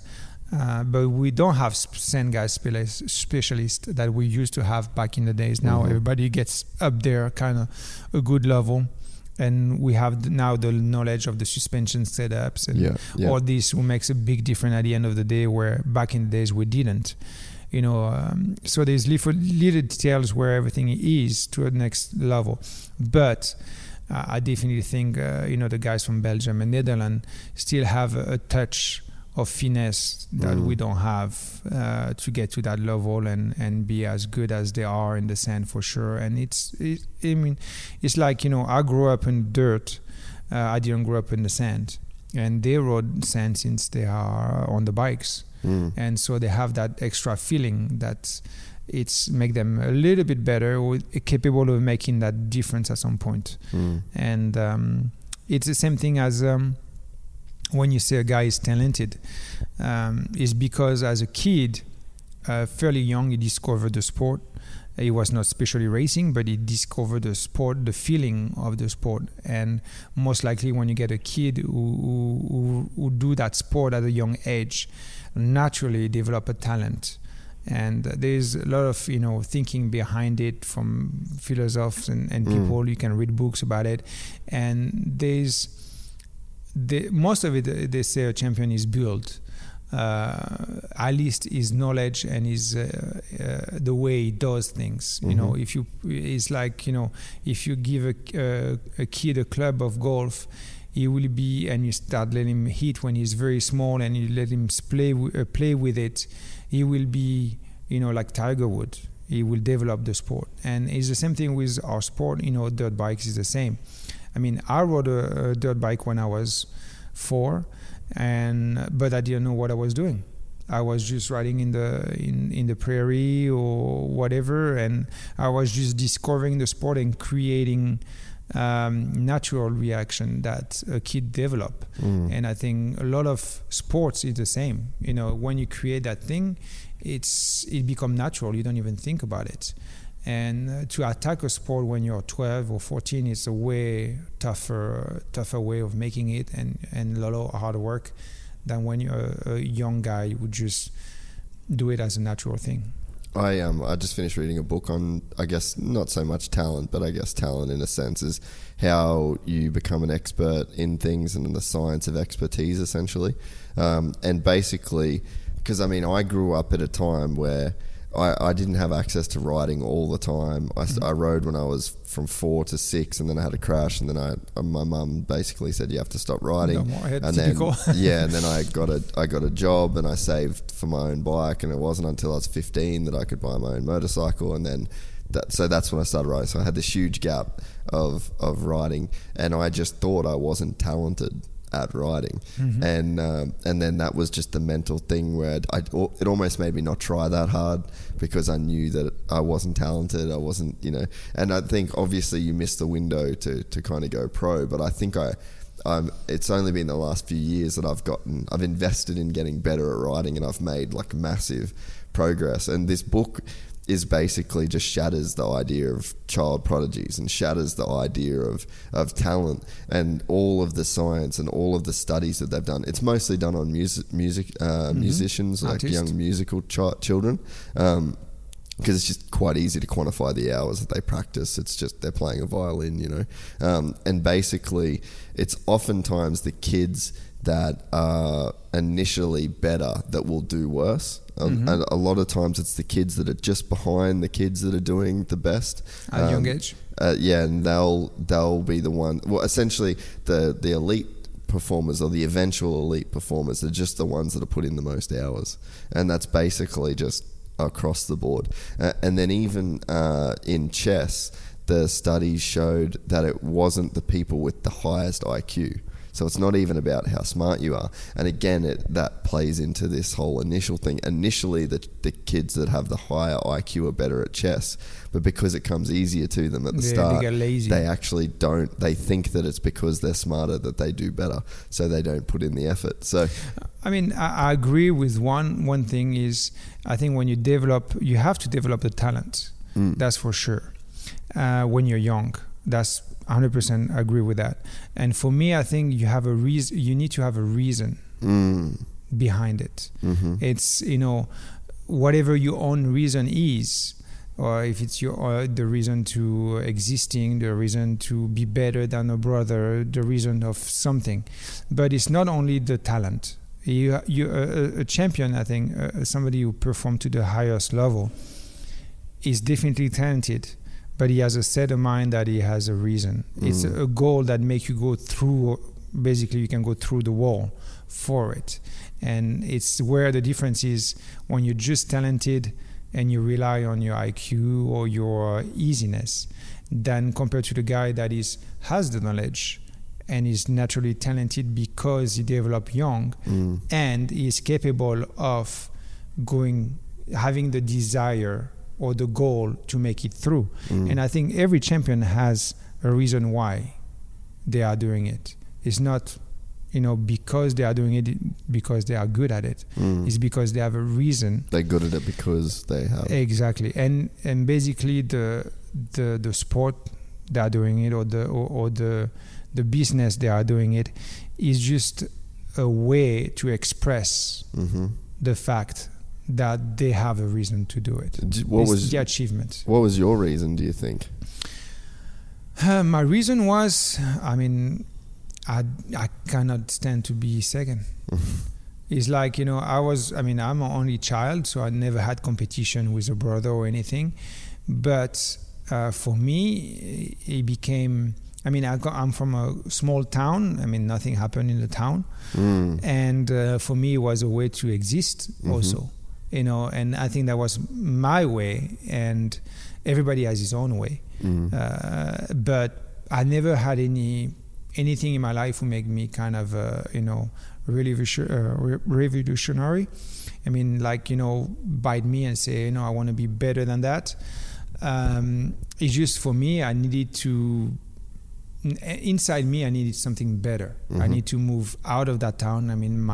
My family was there for generations, and I needed something to maybe go out and see the world a different way and achieve something that nobody ever achieved around me. And that was, I think, what drove me. And I think at the end of the day, the fact that I could win was the extra things that put me to the point where I was able to go further than what it is. And it was not a question. I needed that for some reason. Man, I can kind of relate in a way. Like, we grew up in a super small town, and I just, for my whole life, the podcast has probably been the most successful thing that I've done. I think when I moved to America and was filming, that was quite successful as well. But I think this is probably on a bit of a different level. But it was that same thing. Like, I was like, what else am I going to do?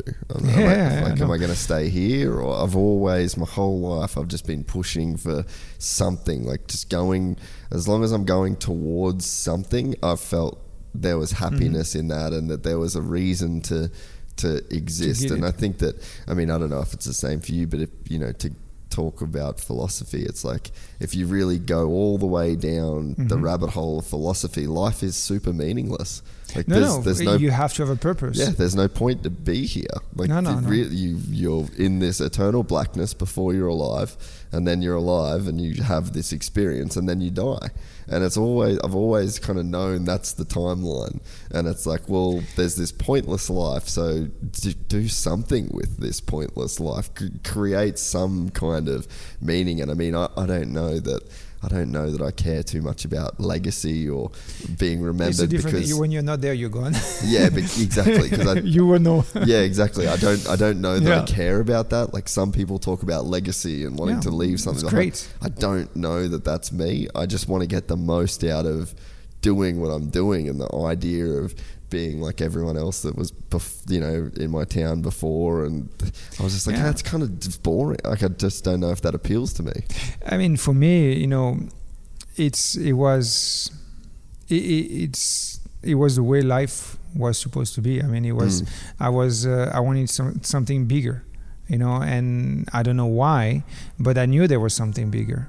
And I just had to find it. And at the end of the day, that's, if my sport was the way I get it, is what drive me. And winning was a way to get there. And basically I could exist somewhere because of it. And, that's why I didn't back down. That's why I pushed. And that's why I made way different choices that, he was always pushing forward. But I think it was a reason, a reason behind it. I rode a dirt bike, I got good at it, then let's use it, let's focus on it, and that's maybe my way of existing through that.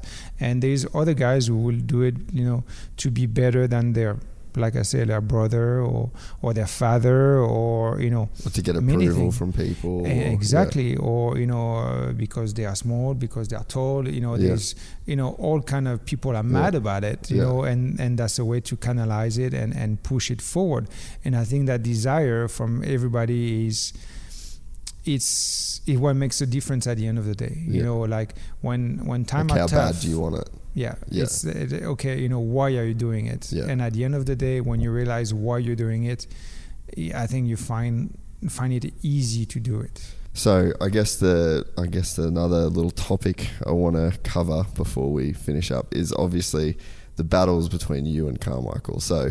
You were kind of the guy that came in and was able to hold it to Stefan, who was the GOAT of Europe in many people's eyes.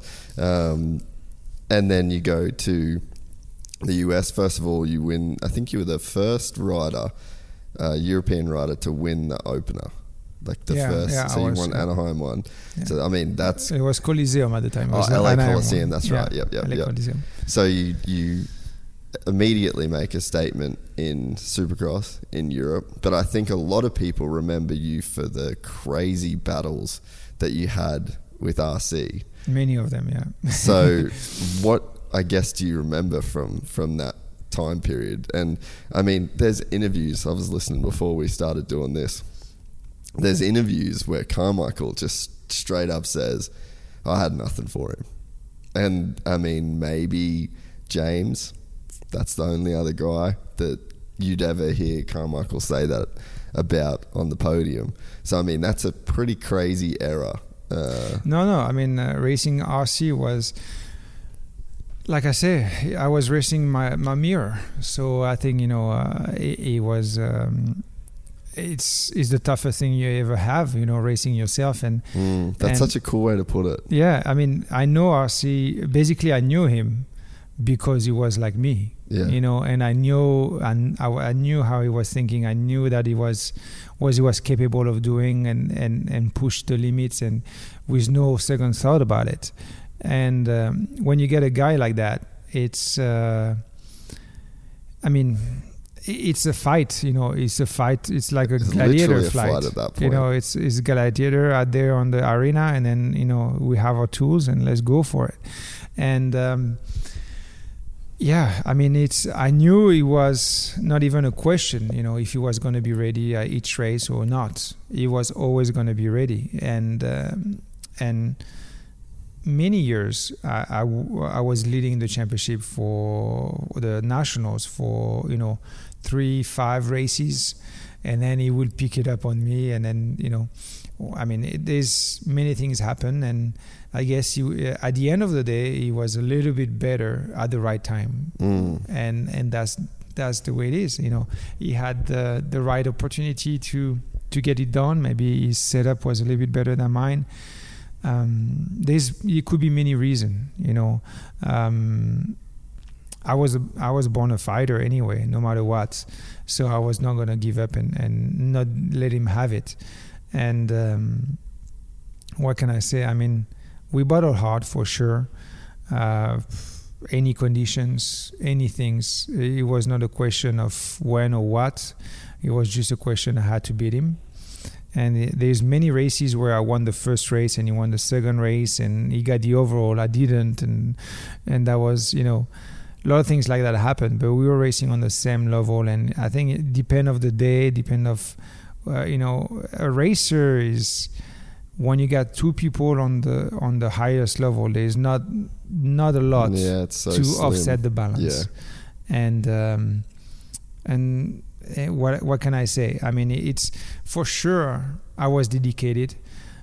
For sure he was dedicated, no question. I mean, we came, we were teammates for a bunch of years on top of it, so that make it even harder. But what was going on the track was on the track, was off the track was off the track, and we get along very well, and there was never any issue between us, and never a problem on that side. I mean, for sure, I saw red a couple of times when I raced against him, and I wanted to kill him.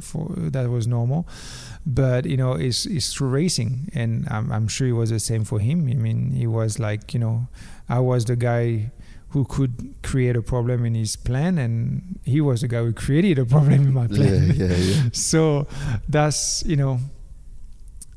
days, switches. I think it's when you race, the switch goes on and off, and sometimes it's the little difference will make a big difference at the end of the day. Yeah. But it was not a question of seeing that he was. I mean, I see him doing stuff that I would like. Fuck, if I was doing that in front, I mean, I would like crashing my brain out, and he walk away from it like nothing, like a feather, and I'm like, okay, that's the way it is. You got to do better. You got to be better. And that's, I tried. And you got the best at the end of it. But, I mean, I look it back and I have no regrets. That's the only thing that I can have is I knew I did my best and I tried. And that's for me, that's what made me be able to sleep at night. I was not giving up. I never did give up. And that was the way I was. And I just maybe, I think through my racing in the US, I did a couple of mistakes, which was, I think, from being a European, going straight to the main class in Supercross was a little mistake that I did. And I should have gone to the light class first and do my classes in Supercross.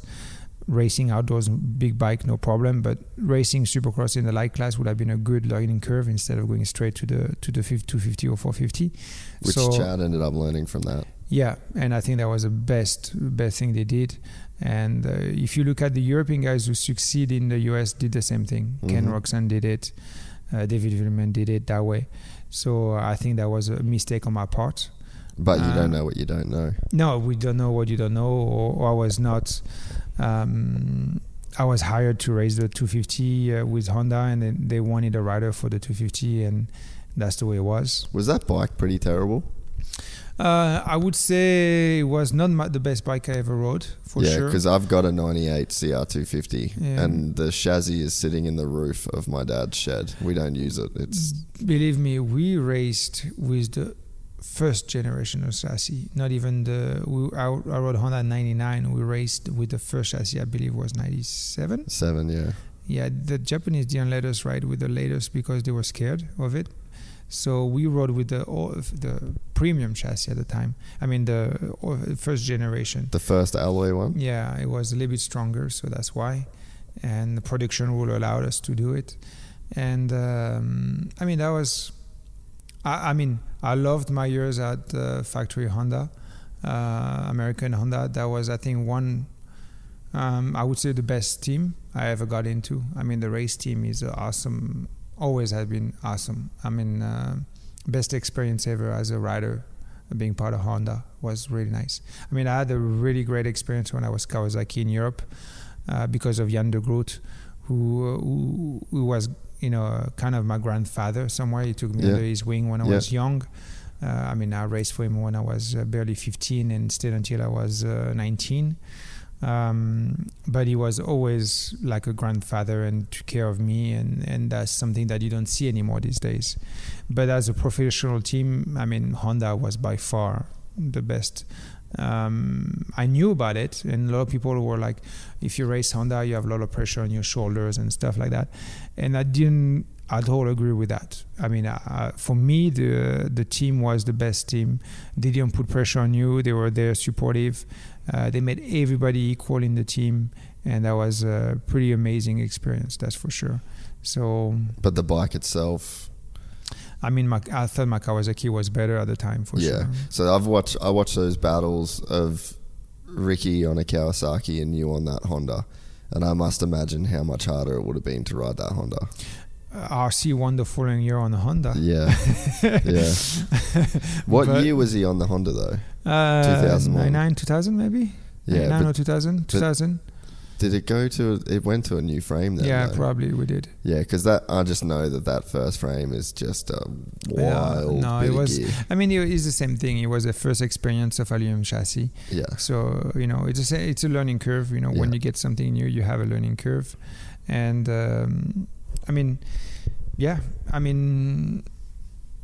it was for me. Honda was very dedicated.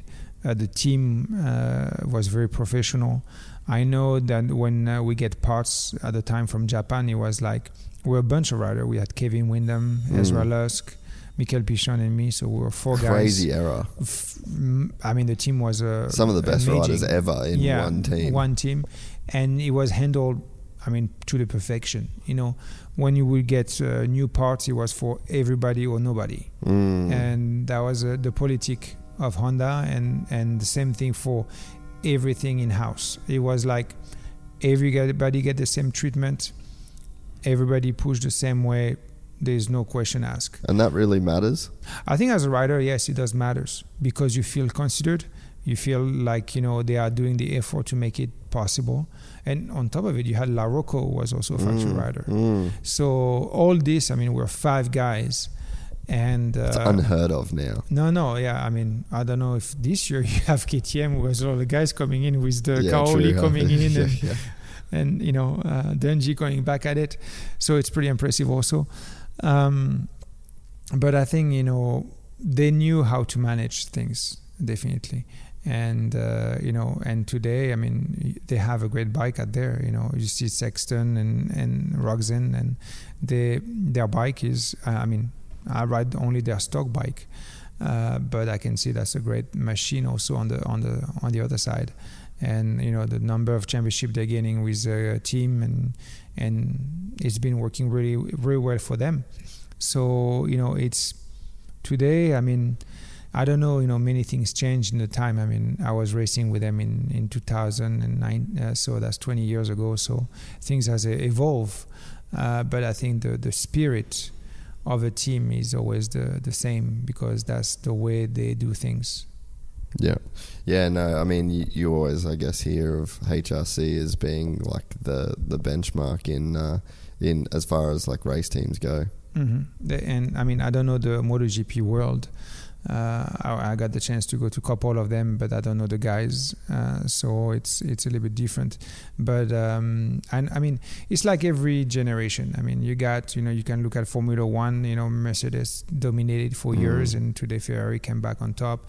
I think there's waves, race teams, and it's always been like that. And there's people pushing, and it's always the race against development.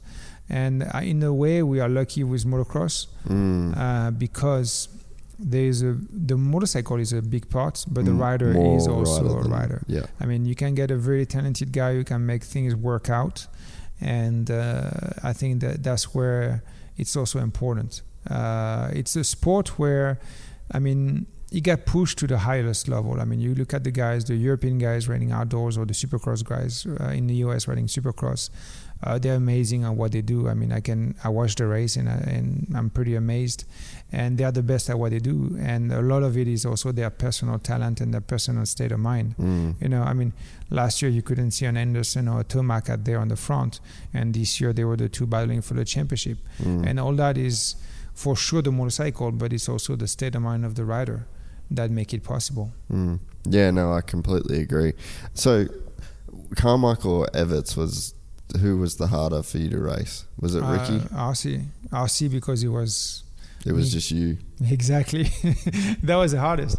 Stefan was, maybe I was probably one of his hardest competitor, because I was so different, and I was he didn't expect me where I was or what I was doing. And that was, the difference with RC. I moved definitely to a different country, so the people around me were not the same one. He was on his own, he was born in Florida, and he was always out there. And he was, for me, the one to beat. Maybe things would have been different if the first year I didn't get injured when I crashed with Doug Henry and dislocated my hand when I was leading the championship with quite a bit some leads. lead point. So that would have maybe changed the way things are, but that's the way they were. And the following year, I mean, I battled with RC, and I was actually dominating RC at the beginning until he got with Aldon, and Aldon program set him up straight, and he was able to get the best out of me at the end. But it's, the following year I went back and fight, and definitely didn't give him an easy piece. I'm not the easy kind of type of guy. I'm a regular. I'm pretty chill, but when it comes to racing, I'm not the same. Yeah. No, it actually is crazy to be around you this last week, and just nicest guy, so humble, so polite, and then you watch the shit that you did on the bike, and you're just like, he was a fucking dog. No, but that's. I mean, I guess in a way I was able to express myself through my sport. Yeah. And that's what motocross was for me. It's like an outlet. Exactly. It was my world, and I could do what I decided, and I created my own world basically in it. And racing was basically, that was me all the way, no filters. Yeah. And but in life, I'm completely different. I wouldn't say I'm not completely different, but I'm more my education or the way I was brought up make me more, I say, easy to go around. Yeah, it's funny though, like I do jiu-jitsu pretty seriously, and it's very aggressive. It's a very, very hostile and aggressive environment when you're actually doing it. But it's funny, like one of my coaches will say, you're like a dog that you can beat the dog and then it walks back and it's wagging its tail, and you're just looking at the dog like, you're an idiot, like this. Don't do this now, but then in my personal life, I don't ever want to get in a fight with people. I don't want any of that. But if you go into that environment, that it feels feels so good to be able to, I guess, express like that side of your personality, because I guess maybe in a sense, if you showed that side of your personality in real life, you probably wouldn't be a very good person. I'll probably scare people off. I would say, there's, the end, I think I'm the same guy. Yeah. But I guess my mindset is the same. But I know it's not the way life is. And I'm pretty aware of it, I guess. Yeah. And when I go into racing, it was for me, because I'm done with racing, but it was a way of just letting go out, do your thing. It's your own thing. Nobody around can't do anything about it. You're responsible of what you're doing.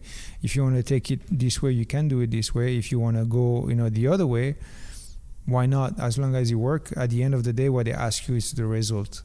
And I think a guy that you can see is like that is Barsha. I mean, he doesn't care about whatever anybody thinks when he's racing. And, for me, the way he's racing is not the way of racing, but that's my personal opinion. But for him, he's free to do it. And I'm sure he's at peace, and he can sleep very good at night without any problems. Because he is able to do his racing the way he wants to do it. And, a $3,000 fine is not much anyway for him. So he's free of getting it done. And that's the way he is. And I'm sure he's a pretty chill guy. And I don't know him personally, but I'm pretty sure he's a pretty chill guy on the day-to-day things. What's your advice for him? I mean, he's doing his own career the way he wants to do it. He's been successful, great. I mean, he's been one of the main guys today and close to the podium. What can I say? I don't know. I mean, I don't know him enough to be able to do a comment on that side. Some of his moves are pretty ballsy, that's for sure. I can give him that. That's no question about it. I wouldn't do half of it. But, that's his way of racing. And he always raced that way. Same when he was in 250F. And that's his way for him to let it out, I think. Yeah. And he exists for himself that way. So great. If he's happy with it, that's the most important. Whatever people think, he shouldn't care. that's his choice. Nobody else can say anything about it. It's funny. I haven't thought about it in that context. I do know him. He's a super nice guy. You're right. He's I'm sure. Very chill, very funny guy. But yeah, I guess it's the same sort of thing, you know, like that's just the outlet. That's the version of him that is there on that bike, and there's probably just not another way that he can do it. No, for sure. I mean, when I retired and I decided to retire, I knew it was like, if I do the retirement, I'm not coming back anyway. And that's the way I was, and I was very set on that. But the weird thing is, I don't need it. You know, I guess I got it out of my system. Mm-hmm. And it's only when, because I did it for many years, and for me, I was successful too, and I was happy about what I did. I don't need it today. I'm at peace with it. And, you know, you gave me to ride on the bike. I know what kind of rider I am, and I know my limits because I'm not a professional racer anymore. And I don't miss it because I think I did it and I accomplished what I wanted to accomplish. And I'm fine. It's just like, you know, some racer, I feel like they got to go back to it because they feel like it's an unfinished business. And sometimes it's good, sometimes it's rough. You know, it's rare to see a guy coming back at it performing as good as he was, because the years that you're out, the guys are keeping progressing, and even if you have the desire, it's not the same thing, you know, and there's a big gap into it. So I think at some point you have to be able to okay, you know, I'm done, and I move on to something else, and put that energy, because it's a really inner energy that you have, into something else, that it can be, you know, a great thing. Because I think that a real racer have a lot of inner energy that they are capable of, you know, pushing things and moving things, and they have to find another way to do it after their racing career. Yeah, I think that's kind of the problem, is that a lot of guys are be so focused and so committed on their career for their whole lives that they don't actually have anything else when it's all said and done. And that's the rough one. Yeah, and I mean, you can see it, and I mean, it kind of leads perfectly into Dungey coming back this season. It's like he's been off 6 years, and then he's a great champion. Amazing champion. He came out on top, and, you know, hats off, and early. He retired early. Yeah, early, and with not too many injuries. And I mean, it's just, I don't want it to be a shadow on him, on his career. But I'm not the one to judge, and I'm not the one who make the decision. If he made that decision, that means he knows the consequences. He knows how he can go both ways. Or he can be the amazing guy who put it back on after 2 years, or he can be a shadow that created, and okay, we'll forget about it and we'll just keep the 6 championship that he got. But it's you know, it's a ballsy move, and I hope he's good. But, you know, when you look at it, you're going to have young guys who are going to race with him. And, you know, Antonio said he retired, but he never retired, actually. He's going to the US as a retired guy, but he's not a retired. I mean, last year he was racing World Championship. He was winning motos and races. So he just had a long off season. You cannot consider him as a retired man. So he still is in the move. So he has a good shot as, you know, going to the US and doing great. But you're going to have a lot of guys who, you know, Jason Anderson, who comes out with a great momentum. He finds his love, he's back on his love with his life, which is the Kawi that he grew up with, and he was amazing as an amateur rider with it. So he's back at home. There's a lot of things like that who, I mean, you know, Roxanne will be back out, which is a great outdoor rider also.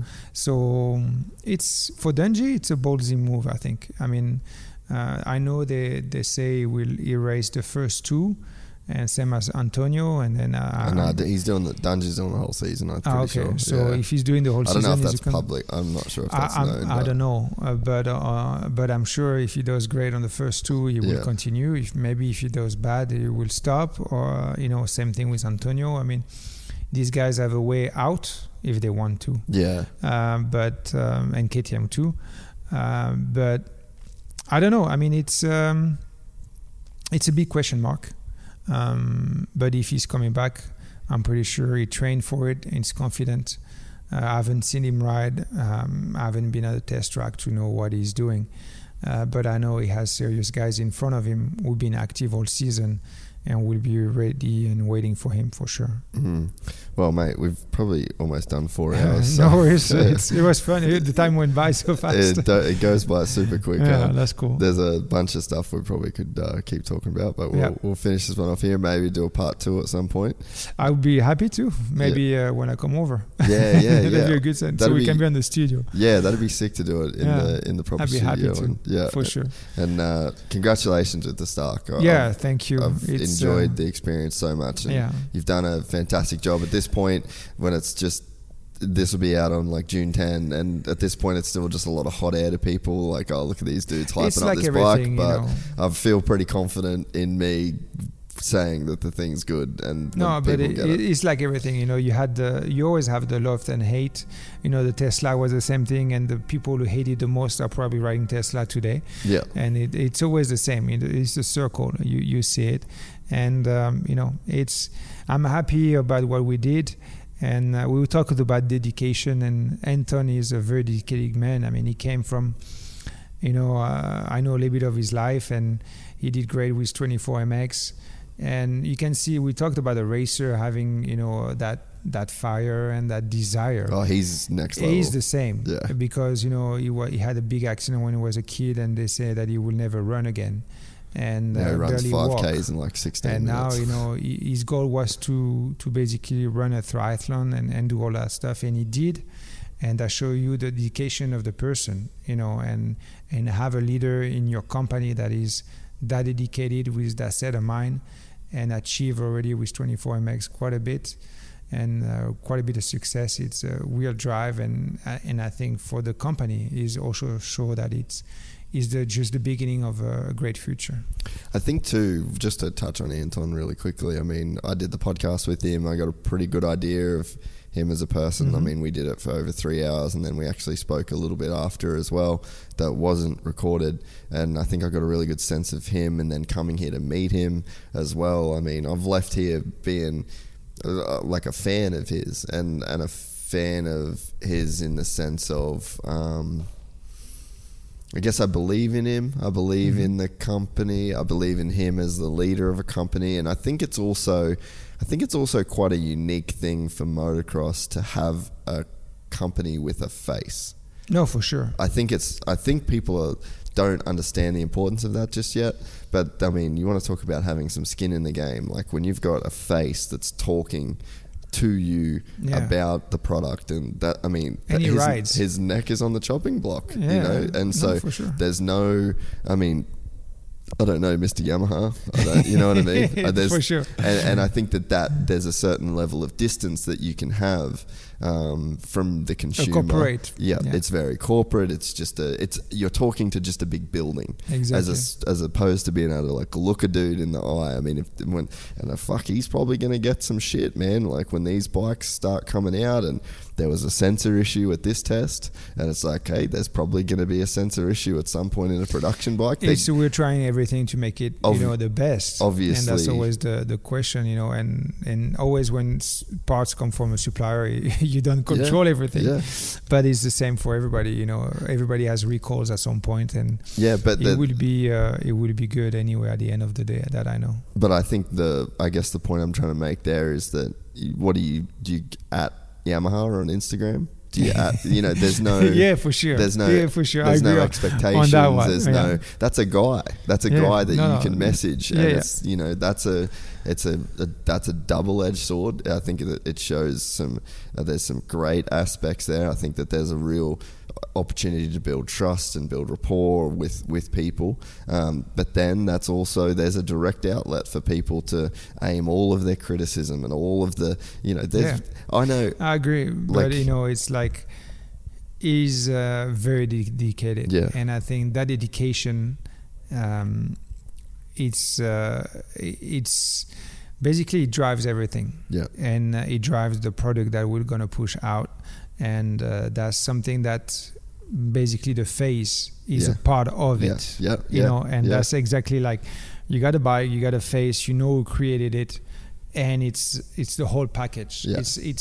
It's the way they wanted to build anyway the company.